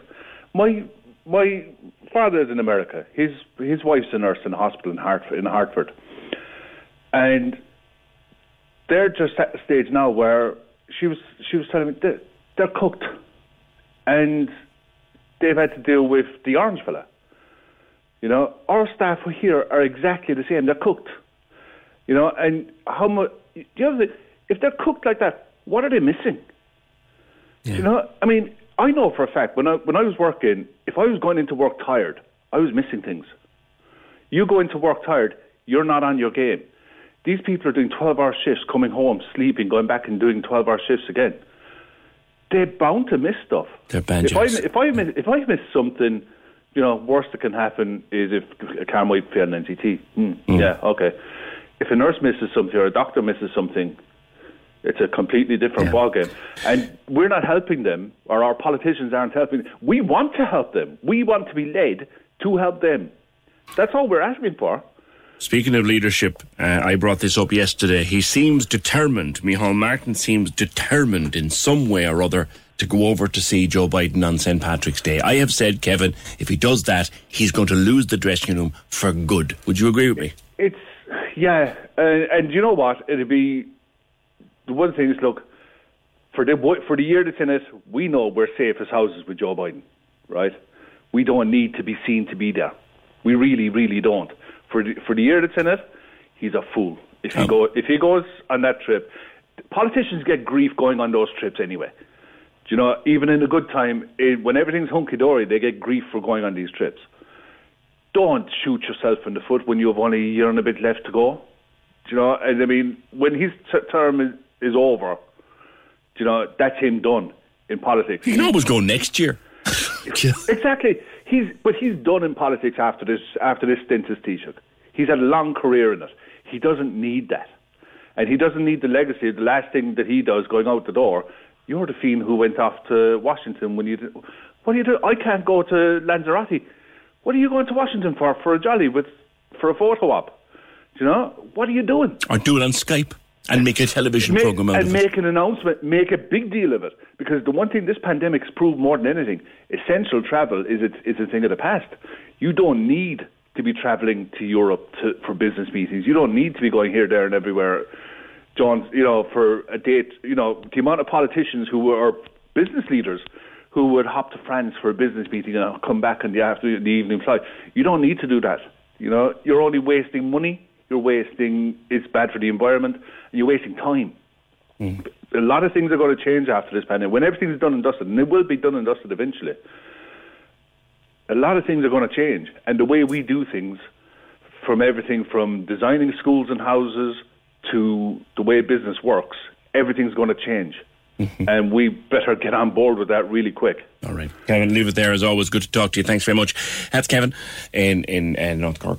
I'm honest to goodness, this idea, and it may have changed. I may have missed it. Hey, I don't get everything. But the way I'm reading it, Micheál Martin is still determined to go and see Joe Biden on St. Patrick's Day. And I'm saying it straight out, and I think a lot of people agree with me.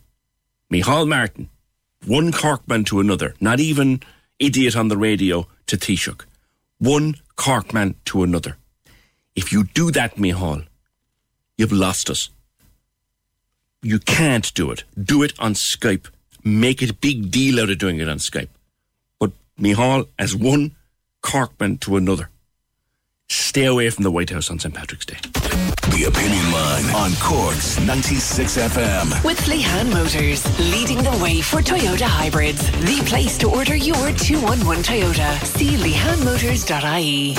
Access all areas on Cork's 96 FM. Your guide to nightlife on Leaside. Hi, it's Michael here with an update on Cork's entertainment. Cypress Avenue continues its Winter Song series this week with 3 great Irish acts taking to the stage to play live stream gigs from the Cork venue. Eve Bell can be found on the venue's social media platforms tonight, with Outsider YP on Wednesday and Brian Deedy on Friday. Access all areas. Having kicked off the year featuring on a host of hot lists, rising Irish artist Moncrief is coming to Cork for his first headline show here in April. You can catch him when he plays Cypress Avenue on Saturday the 17th of April, with tickets on sale now from the venue's website. Access all areas. Feel free to let us know at Access All Areas if you have a show coming up in 2021 or any live streaming events by emailing aaa@96fm.ie.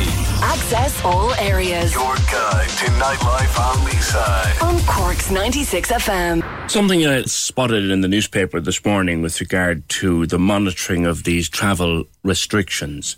See where the mobile phone carrier 3, which has a huge chunk of the Irish market, they are now providing detail or data of the movement of its customers to the Department of Health and CSO so they can monitor compliance with COVID-19 restrictions. Now, they're not giving any individuals information, but they're giving information regarding their customers in general. Mayo, apparently, is the county with the lowest level of compliance. Must ask Mr. KC what he thinks about that. Mayo, the lowest level of compliance. Less than half the population of Mayo have stayed within 10 kilometres of home. Dublin are the most likely to remain close to home. In general, about 2/3 of people are staying close to home. They're doing this from analysis of tracking data on your mobile phone. Do you know the one thing that I asked myself about this morning is we can use this to track people going 10 kilometres from home when they shouldn't, but we can't somehow track sex offenders or other sorts of dangerous criminals using this information? That's a bit of a hole in the law. 1850 715 996. The property market, you'd think that the backside had fallen out of it during all this pandemic, because people, you would think, would you not, they wouldn't be buying or selling houses and they wouldn't be buying or selling apartments. But indeed they are. Cove-based auctioneer Joanna Murphy. Joanna, good morning to you. Morning, PJ. Thanks so much for having me on this morning. Delighted. You would think that the pandemic would have knocked the socks off property, but that's not the case. No, definitely last year, 2020, was a very good year. I think there was a stat there that Daft said there was 194 houses sold in Cove for 2020 as opposed to 205 in 2019. Wow. Can you get a bit closer to your phone, Joe, please?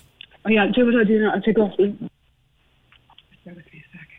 Yeah, just that's like 205 last year, 205 in 2019, and 194 yesterday. Last year, that's only a drop of about 10 houses. Like that's exactly. I say the same thing is going to happen this year. Now, I know auctioneers were not viewing at the moment and probably won't till construction gets back.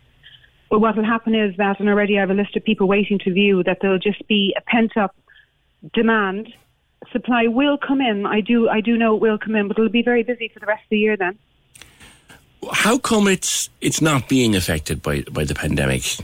I think, number one, people have an option to have the chance to save. I think the renters are getting set up a renting and paying €1,200 a month on average, when they can probably get a mortgage for $700. But obviously then you do have people who have to rent, and then people who are renting are moving to a bigger place, maybe with better broadband, and then you have people who want to buy, who need more space. They're going to work from home. That's a huge feature now at the moment. Yeah, now I was going to ask you what kind of properties are popular. I would imagine that places where, if you have a family that is suitable to a 3-bedroom, you might be looking for a 4-bedroom because you need an office now. Yeah.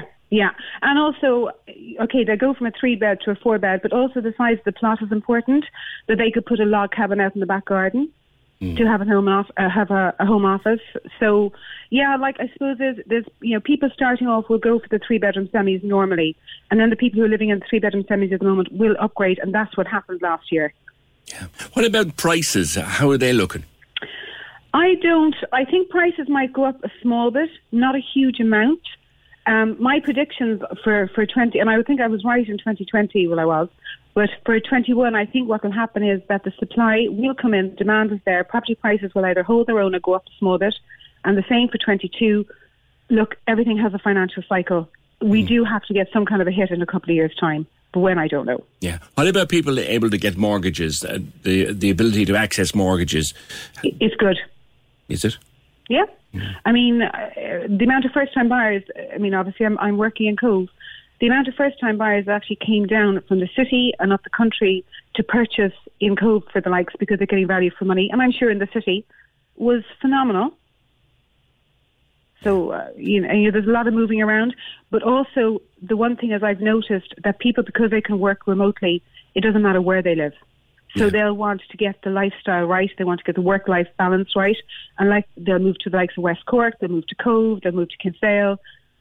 they might come down from up the country and move down to Cork City. So that's fantastic. So that's where we're probably getting so much movement down here. Okay. All right, listen, thanks very much. Good to talk to you. That's Joanna Murphy, auctioneer based in Cove. That's a good stat for Cove, though, from last year. 194 houses sold in Cove last year. 210 or something the year previous.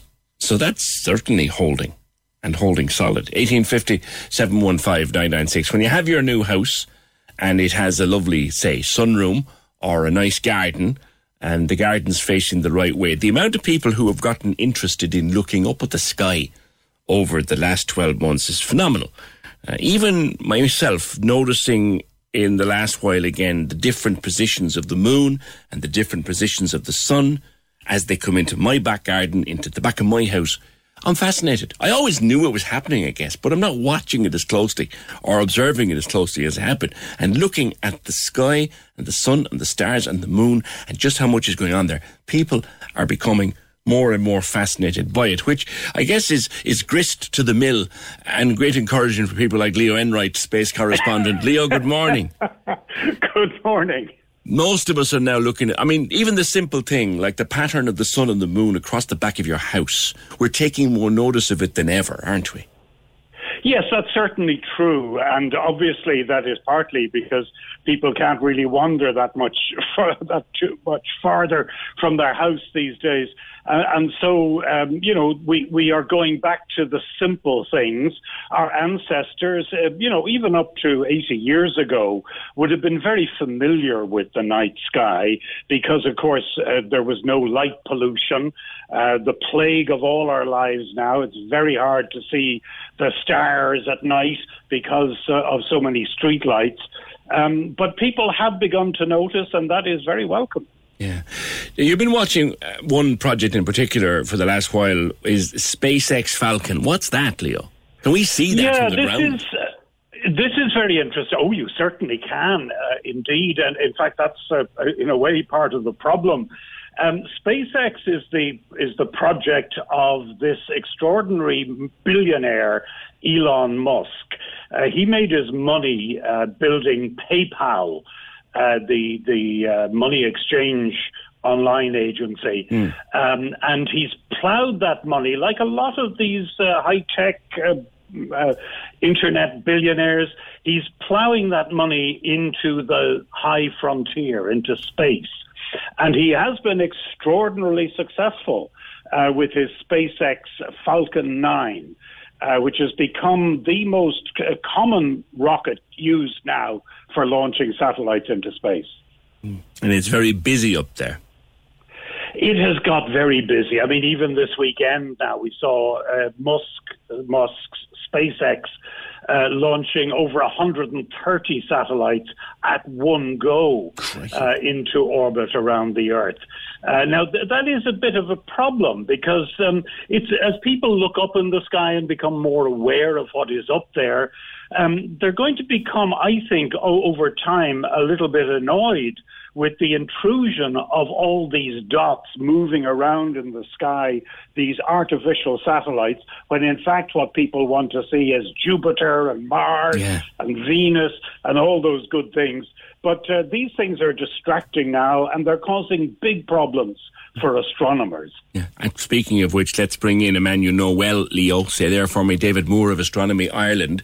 I guess, David, the new fascination of people looking at the sky, again, grist to the mill of the likes of yourself and Leo, you're actually starting to run a course, I think, now. Absolutely, yes. We've been running it for 2 decades now, I'd say. It's become by far the most popular beginner's class in astronomy in Ireland, but it was usually based in Dublin. We did run them in Cork for a while, but the numbers haven't been big enough since the big financial crash. And now they're running online. So everybody in the 32 counties, technically the whole world, can do the course. And the numbers have exploded. Even our membership has gone through the roof. The last 12 months, we've nearly doubled our membership after 30 years getting to this particular point. So, as Leo said, people are really rushing back to their hobby, and the universe delivers itself to your backyard. And there's so much you can see just with the naked eye, and we'll be covering all that in the evening classes. And the other great thing about being online is you don't have to pay an individual fee per person. Just do one. The whole household can watch in then, because we just want as many people to learn about the universe, and there's so much to see as possible. Even the simple fascination of sitting out the back or looking out the back and spending so much time in the house and realising the pattern of the sun and the pattern of the moon, that in itself is a fascinating thing to keep a note of. Yeah, and this is how the Irish invented space exploration over 5,000 years ago. The ancients were watching the skies. We know they figured out in a place like Newgrange how to predict the seasons, which was a huge discovery for them, enabled them to build up stockpiles of food during the winter, for the odd harsh Irish winter that we'd get. And there's even evidence that they certainly watched the moon, and that they might have been able to figure out the moon cycle as well. So they were very clever people. So we were the first studying the sky for really serious purposes. And even today, there's so much to see with the naked eye. Right now, Mercury is making one of its best appearances of the year in the evening sky. I saw it low on the horizon myself last night and the night before. Now, where would I look? I have a south-facing back garden. Where would I look? Well, you're in the southwest. So people don't know where the southwest is. Just look where the sun goes down. In fact, as the twilight is dying away, you've got the brightest patch of twilight where the sun went down. Just above that, you'll see a star, quite plain to the naked eye. You need to look directly at it because of the strong twilight. And that is the planet Mercury. It'll only be visible for the next few days, gone by the weekend. Very few people in the world have ever seen it, even though it is visible to the naked eye if you know where to look. We cover all this in the magazine every month. And you'll join this elite club of way less than 1% of the Earth's population that have ever seen it. And when it gets dark, look high up in the south. There's the planet Mars. Leo will tell you all about the 3 craft that are arriving at Mars next month. The pace of exploration of Mars is going to accelerate enormously. But you're in on that one, Leo. That's amazing. I'm going out now. Well, I don't think I'll see much this evening, but the next clear evening this week, I'm going out to look for Mercury and Mars. But Leo, the exploration is also fascinating, and there's an awful lot going on in that realm as well. Oh, very much so. Yes, indeed. As David said, we're expecting 3 spacecraft from planet Earth to arrive at planet Mars next month. The Americans are planning to land a rover on the surface of Mars on the 17th of February. That's going to be very, very exciting because it's the first of several missions involved in what's called the Mars Sample Return Project, of which Europe is a major part. We'll be sending another of the spacecraft to Mars in a few years' time to collect the rocks that will be collected by the mission that's landing there next month. So Mars has become a real focus of international attention. The Chinese will be arriving in Mars orbit next month.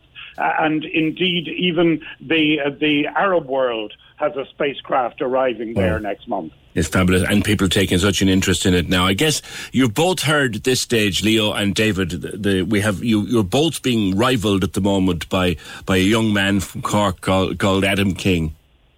We've actually made Adam an honorary member of Astronomy Ireland, so he's now getting Astronomy Ireland magazine.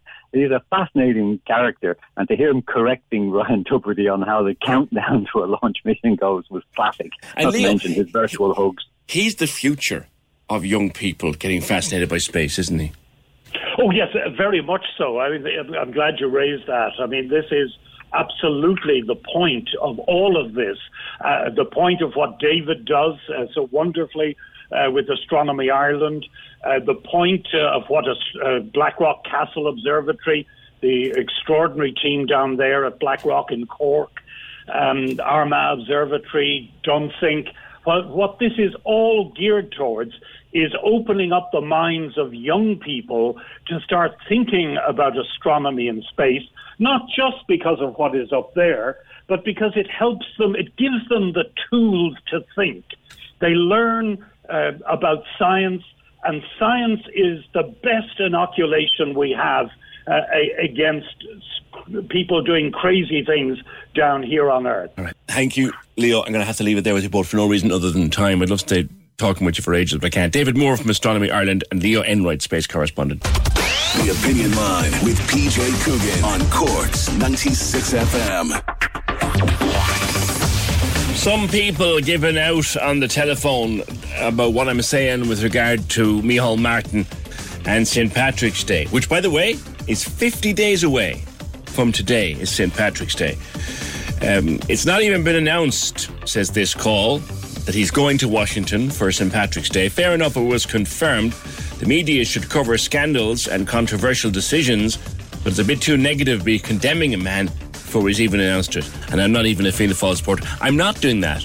I am merely advising him as one Corkman to another, and a Corkman that's known him for the bones of 30 years at this stage. It would be a silly thing to do. And if he's even thinking about it, to have another think. Mary says, Micheál Martin's, I'm open for even thinking about it. If he is thinking about it, he needs to have another think. Karen says, you just aired what the whole of Ireland is saying.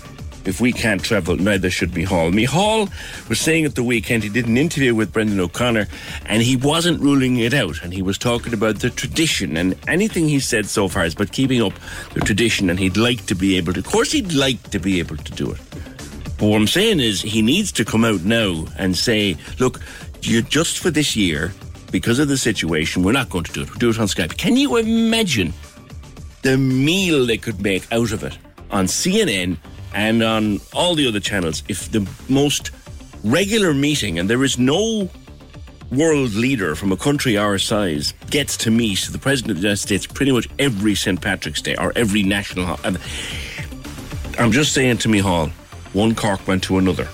Do you know, if you're even thinking about it, think again. Do it on Skype. That's all. 1850 715 996, the number. The text to WhatsApp 083 396 96 96. The email opinion@96fm.ie.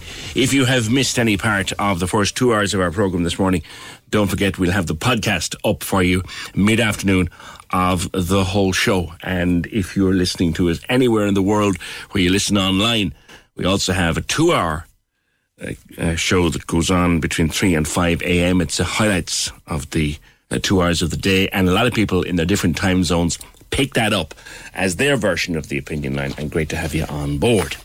1850 715 996. There's as to mention the astronomy class that Astronomy Ireland are promoting. Now, it's important to tell you there's a fee for this, but apparently it's very high quality, a very high quality class. And they're conducting it online this year, obviously. But there is a fee. Astronomy.ie/class is where you'll find all the information. Astronomy.ie/class.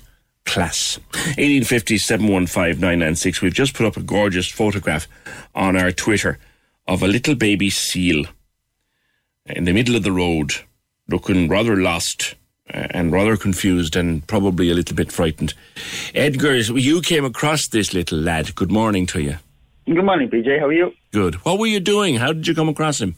I was heading to work, and then I see him in there in the middle of the road, and he was very frightened, looks like, altogether like.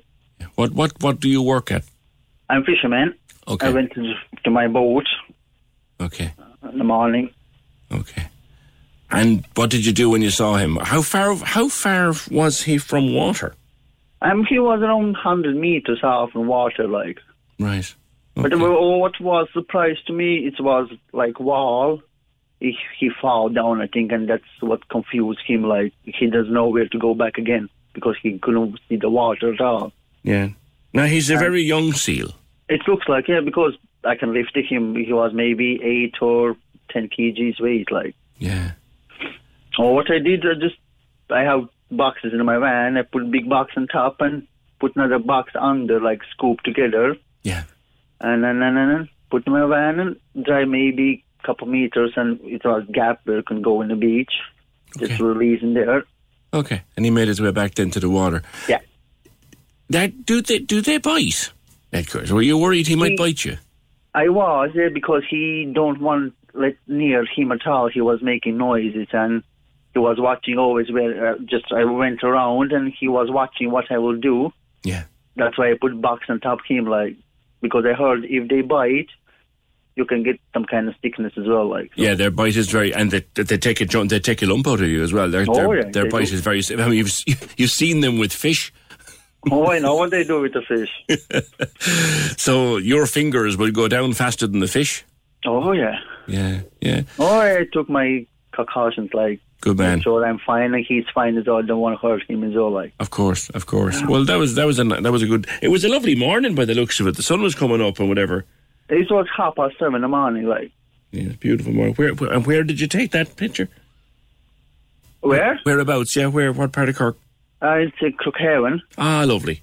Yeah. Beautiful nice place, quite nice place in there. You're still able to. If you hadn't seen him, someone else might have rolled over him. He could have got lost, which is great. Great that you found him. You're still able to fish, are you, during the lockdown? Oh no, I'm fishing. Fishing, yeah. Good man. All right, listen, Edgar, good day's work. I'm sure he and his family are delighted that you helped out, and he's a cute little lad. Thanks very much, Edgar. Thanks, PJ. Stay safe on the wave. On the ocean waves. Thank you very much. Yeah, he's a gorgeous little fella. But they'll bite you. They take the hand off you, like. So it was brave to go picking him up. If you've ever seen a seal bite, first of all, if you've ever seen what they do when they get a fish, gone. Like, put your hand in instead, gone. 1850 715 996. Lots of comments held over about stuff that we've been discussing during the morning. On COVID and lockdown. Kevin, another Kevin, not Kevin who was on the air. Supermarkets for food, pharmacy for health. That's it. Who else should be open? Well, DIY shops, really? Builder suppliers, really? Construction is closed. Furniture stores, really? Off licenses, really? Well, we've been through that one. We've been through that one. Close the off licenses, you would cause more problems than you solve. That's what the experts say. Bakeries, other than essential bread, Jesus, close the country down completely to the end of June. Whew. Bring in the army. It's only a few months. If we all stay at home, we'll flatten it. There are too many people out at the moment. Thanks, PJ. Louise says, hi, PJ, don't forget this 5 kilometre limit is only for exercise purposes. People are allowed to go further for essential reasons, such as the weekly shop or to look after a relative. That's true, Louise. Thank you for pointing that one out. Yes, you're 5 kilometres. If you need to go 10 kilometres or 12 kilometres to do a decent weekly shop, yes, that is allowed. Obviously, a lot of people might be, particularly in rural area, they might be 6 or 7 miles or 10 miles away from their nearest pharmacy. That's absolutely allowed. And yes, if you're looking after a relative, if you're in a bubble with a relative and you're looking after that person, you obviously can travel to them. Thank you for that. Into all the faces of... Hang on a second. Yeah. Bobby says, all the faces in politics making decisions during this virus will lose their seats at the next general election. I believe people will want to start a clean slate and a new voice. An awful lot of first-time politicians in the next Dáil. And Owen says, Owen Kelly, anyone else think the media should just start discussing death numbers openly? There's 688 Irish people either dead from or with COVID just this month alone. As cold as that figure is, it might get the deniers to finally shut up about it being a hoax. Well, Owen, sadly, my friend, it won't. But more focus on the death numbers. Actually, in my numbers that I do on a Monday and Friday, one of the reasons we don't mention deaths is because these are local numbers that we do. I don't know, and I would love to know how I can find out how many people in Cork have died since this pandemic started. I've been looking for a way to find it, and so too has the Executive Research Desk been looking for a way to find out just how many people in Cork City and County alone have died in this pandemic. I think it would probably frighten the living life of us. Oh, Simon Coveney, Minister for Foreign Affairs, has, I don't know where he said this or when he said this or to whom he said it, but just have the information here. He has also indicated that the trip to Washington, D.C. is on the cards. He was asked, will it go ahead? And he said, I think it will. Please, please, please get a scrit of sense, would ye? The Opinion Line on Cork's 96 FM. With Lehan Motors, leading the way for Toyota hybrids. The place to order your 211 Toyota. See lehanmotors.ie. The Takeover. On Cork's 96 FM. Weeknights from 7 on the Big Drive Home. We give you the chance to take charge of our tunes. Join me, Lorraine, as you decide what songs we fire up.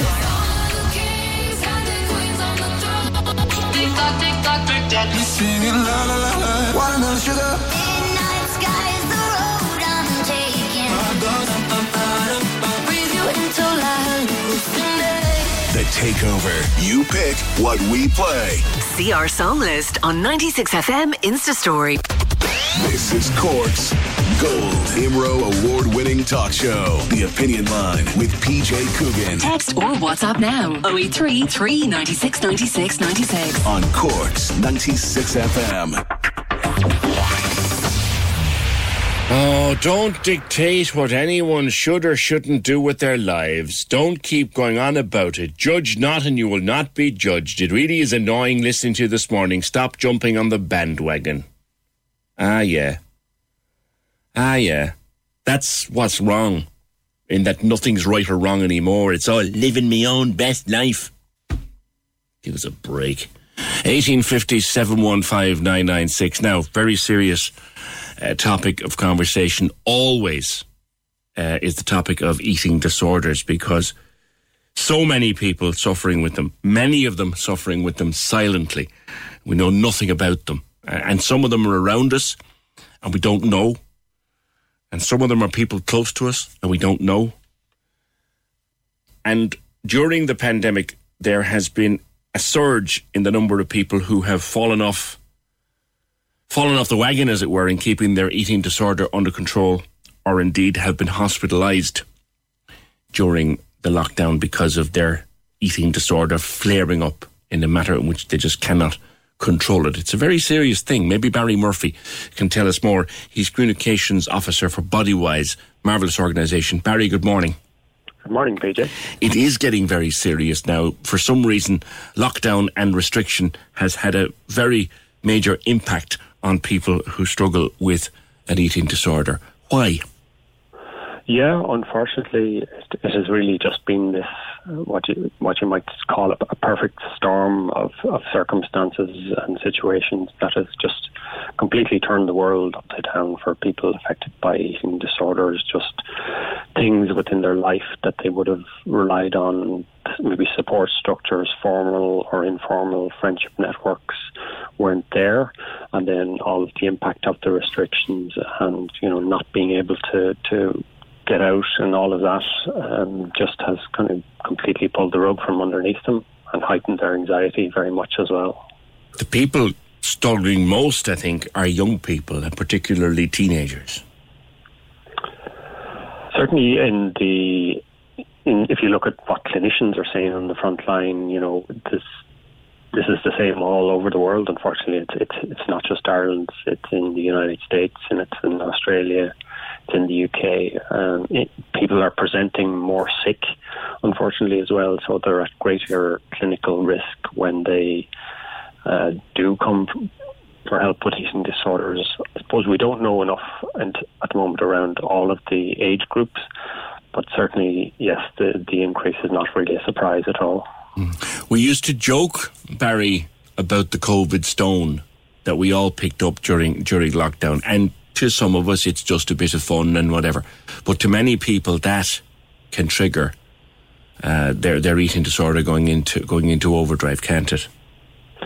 Yeah, and that kind of hits on what we saw was kind of one of the big themes people were talking about when they got in touch last March and all throughout this crisis, is a shift in the environment and kind of the public attitude towards, fitness regimes, diet, self-improvement, all that kind of just, it really kind of came to a head. I think last year there was a lot of it in the air, as it were, and that that does have a direct impact on people affected by eating disorders, certainly. So if we're worried, moms, dads, loved ones, if we're worried about someone in our family, what are the things to watch, and how can we help if we see them? Yeah, so I think in fairness to parents, they're pretty good at picking up red flags and seeing something isn't right. If it's around the conversation side of things, I would say, the first thing is to be informed, because it's always best to go into a situation like this with some knowledge and information and not go into it blind. But you will see in an eating disorder some sort of shift in how a person relates to food, their weight and their body. You will probably see some element of very black and white thinking. You will probably see very much a personality change. How do you mean about black and white thinking now? What do you mean by that? So it's kind of very either or, very all or nothing thinking. It's kind of thinking pattern becomes rigid and inflexible. Right. So there's a lack of flexibility, say, across really all their life. You will see potentially in women and girls losing their periods, damage to a person's teeth. Unfortunately, you can see maybe as well osteoporosis, damage to a person's heart. So the after effects of an eating disorder are very significant and, pose significant risk to a person's health. You might also see things like over-exercising as well. Person just going out multiple times a week to exercise in a way that just, it doesn't really have a health focus. There's something else underneath it. We talk about an idea of compulsion. That's certainly a big part of an eating disorder as well. Sometimes a parent or loved one will be afraid to ask a question for fear of making a situation worse than it is, or indeed causing a rift. What's the approach there? Yeah, that is a very hard situation. So I suppose it's about bringing it down, not so much to what the person is doing as a behaviour, but asking how they are. And just take your own time in yourself to just observe kind of discreetly, maybe over a period of time, what are you noticing in the background or just throughout the household, what's going on with that person. And then it's about bringing up the conversation and saying, look, I've noticed you don't seem to be yourself lately. Is there something going on? So rather than, going into this kind of should mode, kind of inverted commas, because if it comes across that you're trying to police what they're doing, then you get into the denial kind of resistant side of things, and that's kind of when battle lines start to become drawn. Yeah, it's a hard conversation to have, and particularly when we are all spending so much time together. Sometimes you'll look at, geez, will I just keep the peace now? I'm not going to draw trouble, because if there's a row in the house, there's an atmosphere in the house, and you might keep to yourself for that reason. Yeah, it's a very, I would say, certainly no family goes through this unscathed. Unfortunately, that's the reality we would hear very often as well. And talk to any parent who's been through this personally, and they would say the same. It turns the whole family situation upside down. Yeah. If anybody is listening and is worried about a loved one or worried about themselves, to whom can they reach out for help, Barry? Yeah, so they can certainly contact Alex at bodywise.ie. That's our email service or helpline, which is 01210 7906. And certainly also then, in part of the conversation, I think, GP is a good first port of call. Maybe after you've had that first conversation with the person, then it's time to start thinking about kind of, okay, we need to get some early intervention, medical support and assistance around this in order to, recovery is possible, but it's a very slow and gradual process, and people need a lot of support for that. And can it sometimes be the situation that a person just wants you to ask them? Do you know the way if someone is drinking too much and you say, listen, I've noticed you're drinking a lot. Are you all right? They're waiting to be asked. Can that sometimes gently asking a very carefully worded question, listen, are you all right? You're exercising a lot, you're not eating properly. Are you okay? Is that helpful sometimes?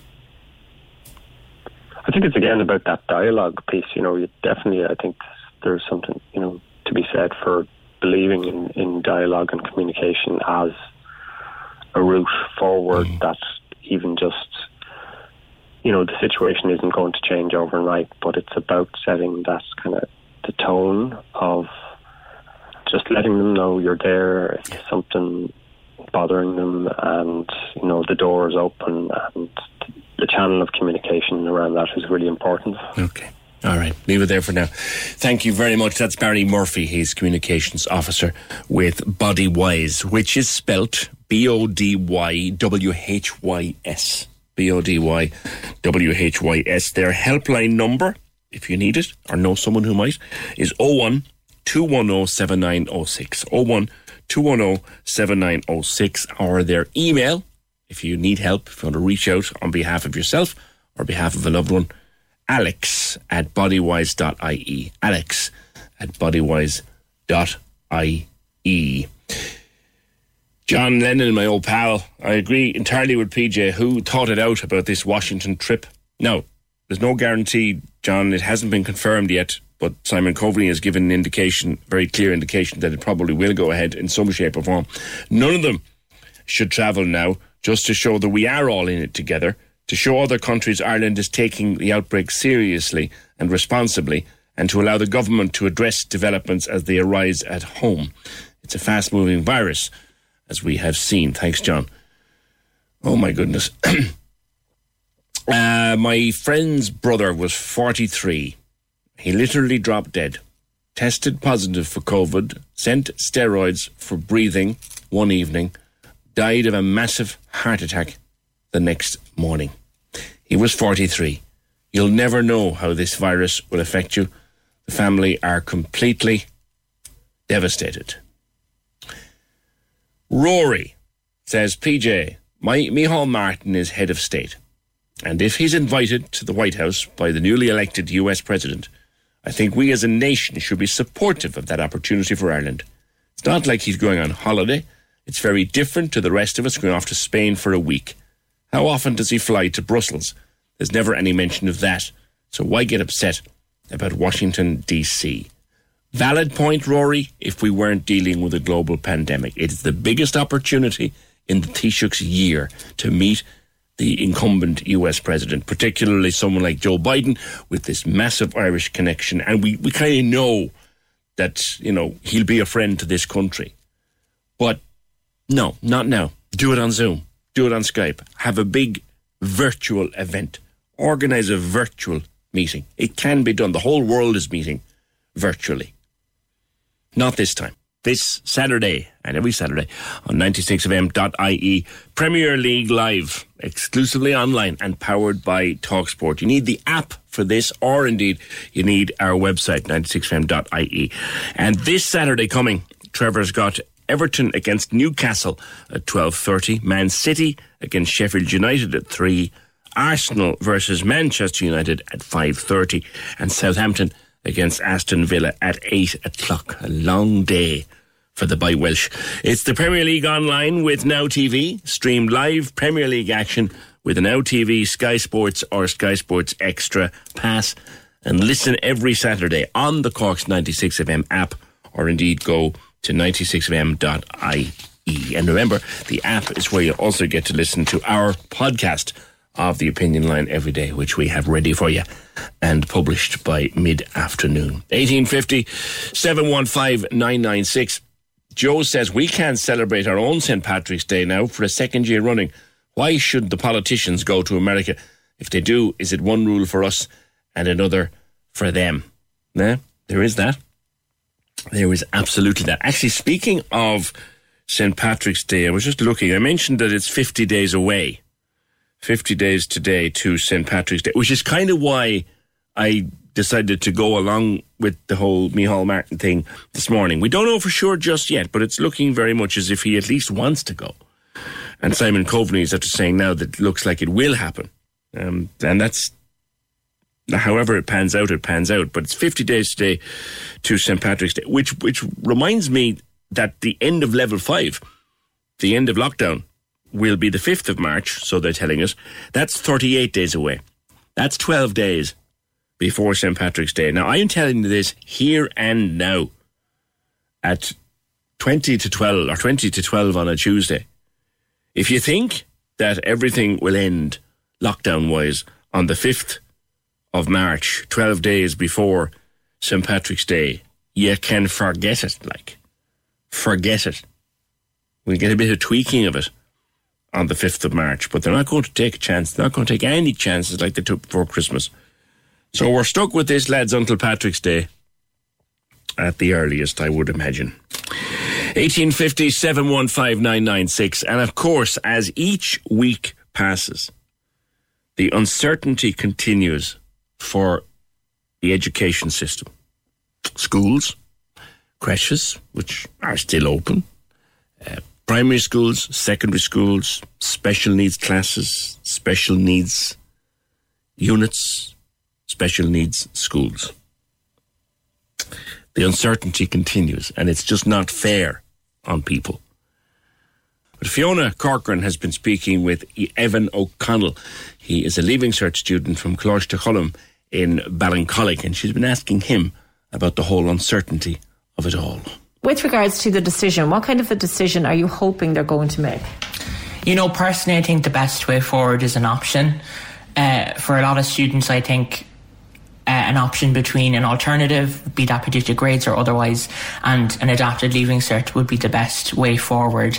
I personally believe that it's unfair to allow us to sit a Leaving Cert at this stage, having missed 4 months of school, which is equated to a fifth of our entire Leaving Cert course. And for Minister Foley and the likes to, be insistent on us sitting a traditional Leaving Cert when we haven't had a traditional 2 years of a Leaving Cert, it's not fair, it is at the end of the day. And I think I genuinely believe that the best way forward is an option between predicted grades or an alternative to that, or a traditional Leaving Cert in the sense that it's adapted significantly. When you say that you haven't had that traditional learning environment for the last couple of months, what kind of an impact is that having on students? I think first and foremost the mental health impact is huge. Absolutely massive. From everyone that I'm talking to, and myself personally, my mental state is very fragile. I can tell you that at the minute. It's the uncertainty. It's the pile of work that we do get outside of school, from Google Classroom or Teams or whatever it may be, and it's keeping track on that, and then while trying to maintain some sort of routine. The mental health impact on students is absolutely massive, and I know that that's echoed across the country. Secondly, I think the educational impact is so massive, from where if we were to have no COVID, hypothetically speaking, we'd be more than finished a lot of our Leaving Cert courses, but at this point we're not even nearly 3/4 finished a lot of them. And we should be, and I think when you look at the mental health impact and the educational impact, for government to turn around and say that it's still fair for us to sit a Leaving Cert, I really think that they're seeing through completely faded windows. Some people might say, okay, you're still doing the course at home and the teachers are sending you work and they're sending videos and they're doing the Zoom calls or whatever else. But you mentioned there about the mental health impacts, and obviously when you're trying to study from home as well, there's other factors with maybe family issues or lack of internet. So asking students then to sit the traditional exam, do you think then that it's not fair given that you've had to deal with all of these extra things? I think that's why I think an option is best, because some students will say that they thrive at home learning. I can assure you that that's the minority. But, other students, and the majority of students, I would believe, are going to say that they don't thrive in home learning, and they don't exist in the emergency situation of education, as we're being told is what it is.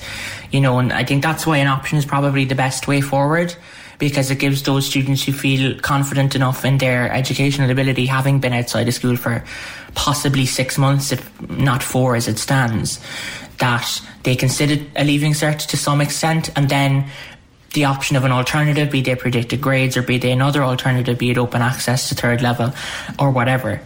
It gives them the kind of solace to know that they will be taken into account as well, and that they will get a fair and inclusive approach to their 3rd level education.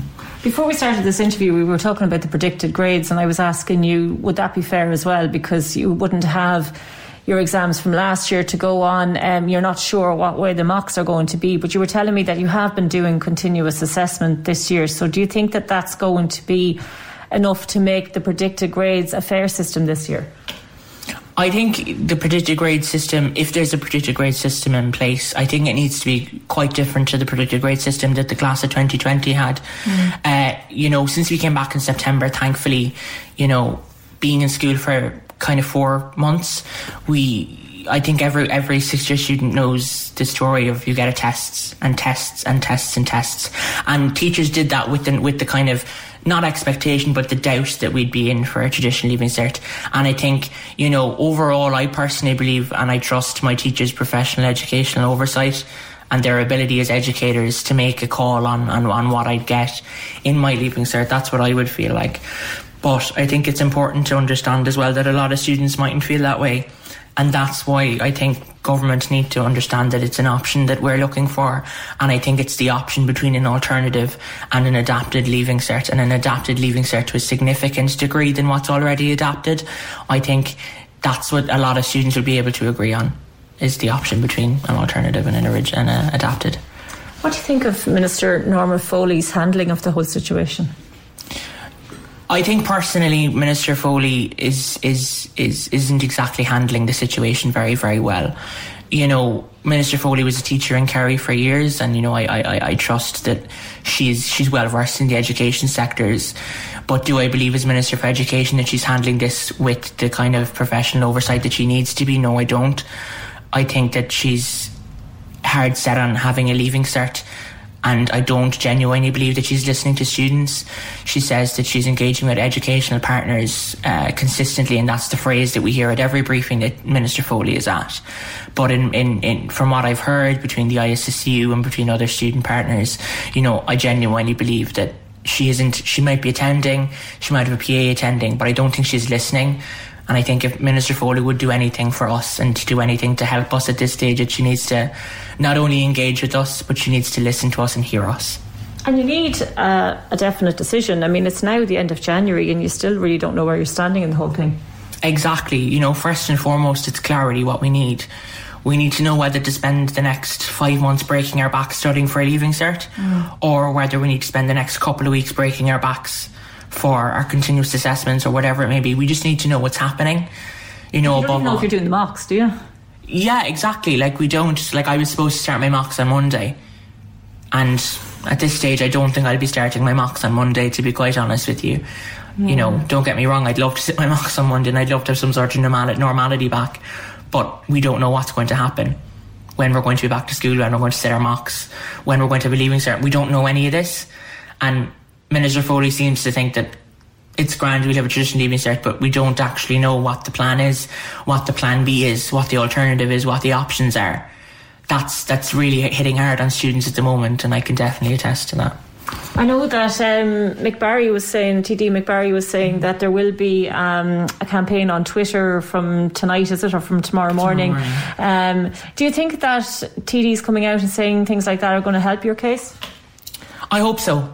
Sinn Féin have backed students in this, and the Labour Party have backed this, and saying that, an alternative and an option is what Sinn Féin are calling for, and the Labour Party are calling for a complete cancellation of the exams.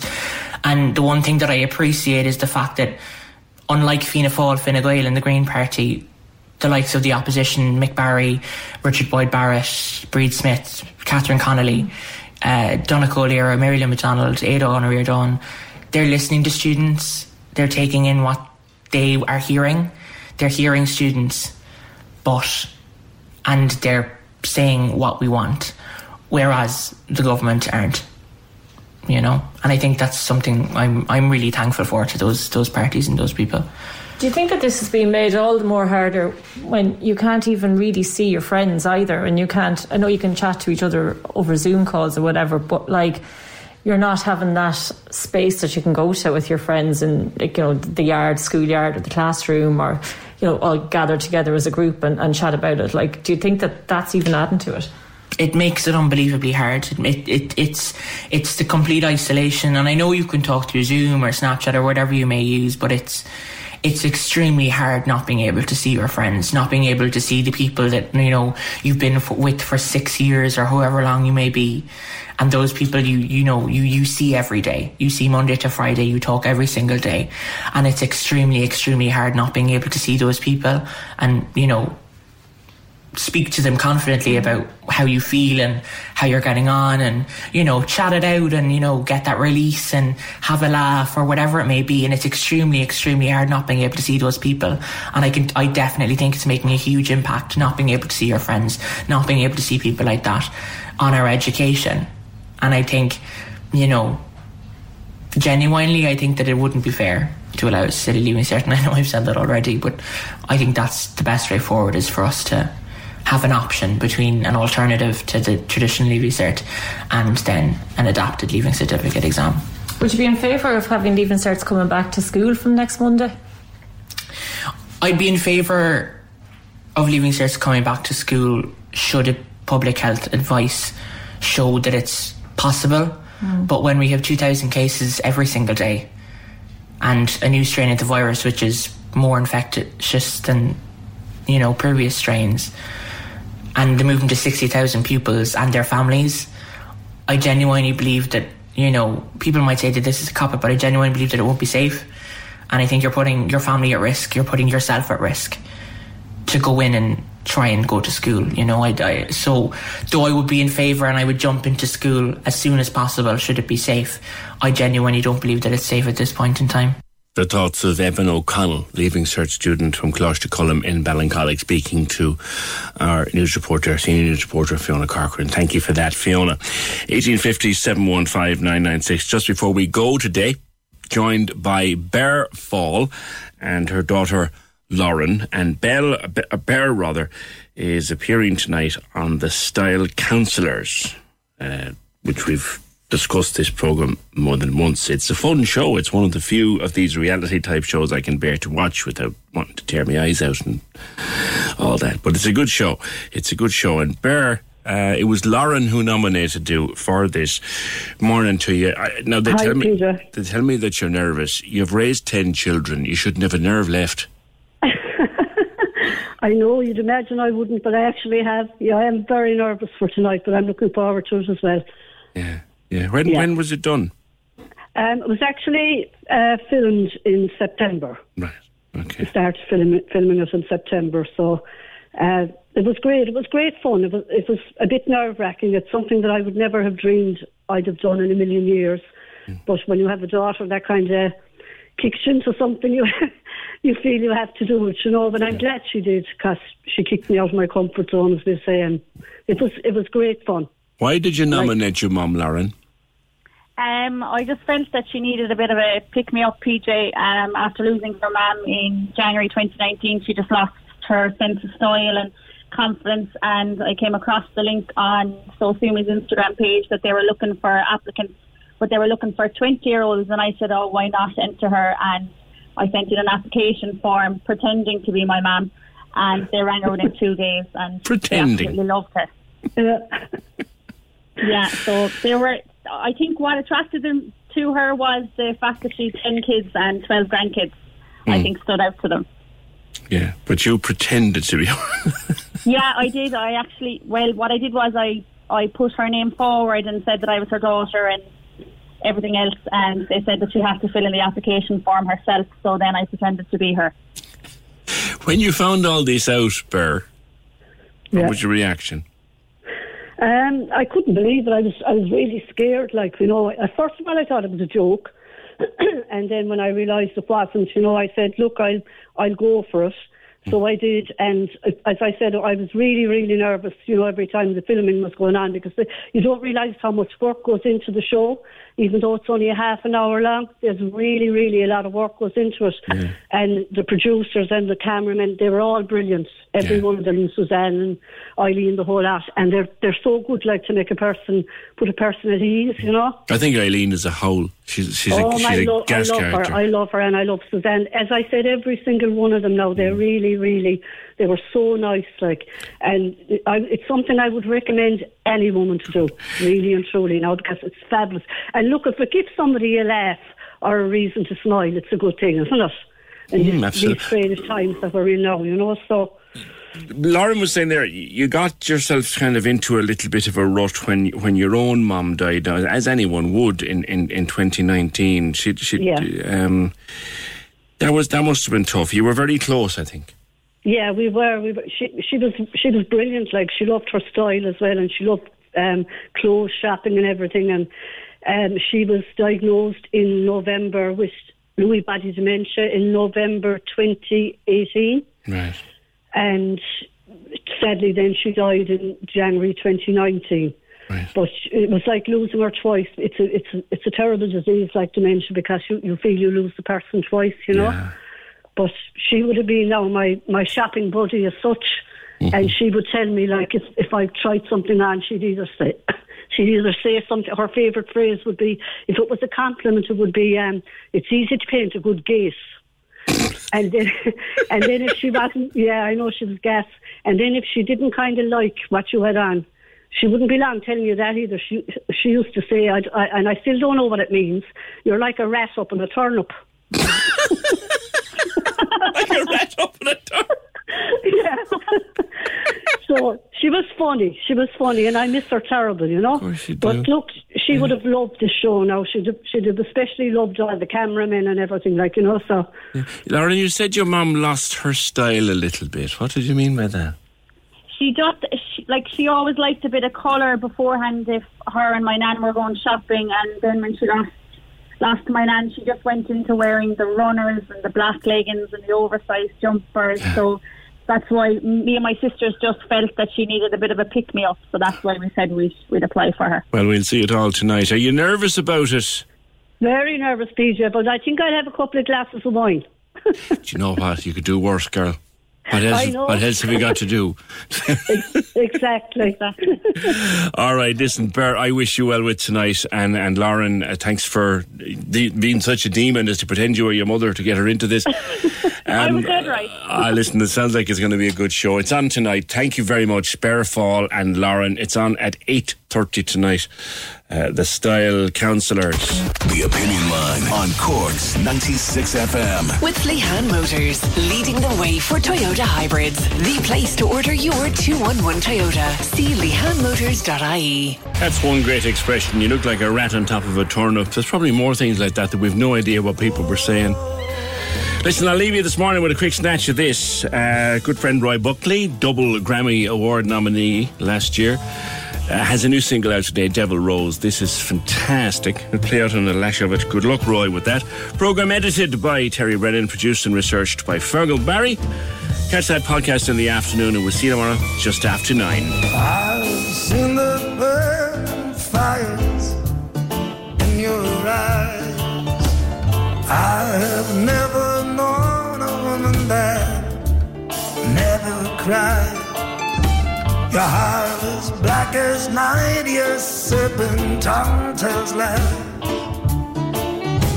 But I have seen your devil soul beneath your pretty disguise.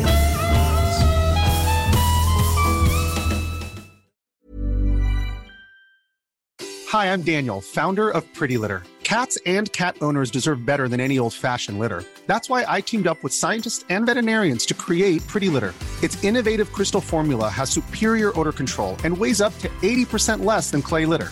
Pretty Litter even monitors health by changing colors to help detect early signs of potential illness. It's the world's smartest kitty litter. Go to prettylitter.com and use code ACAST for 20% off your first order and a free cat toy. Terms and conditions apply. See site for details. Planning for your next trip?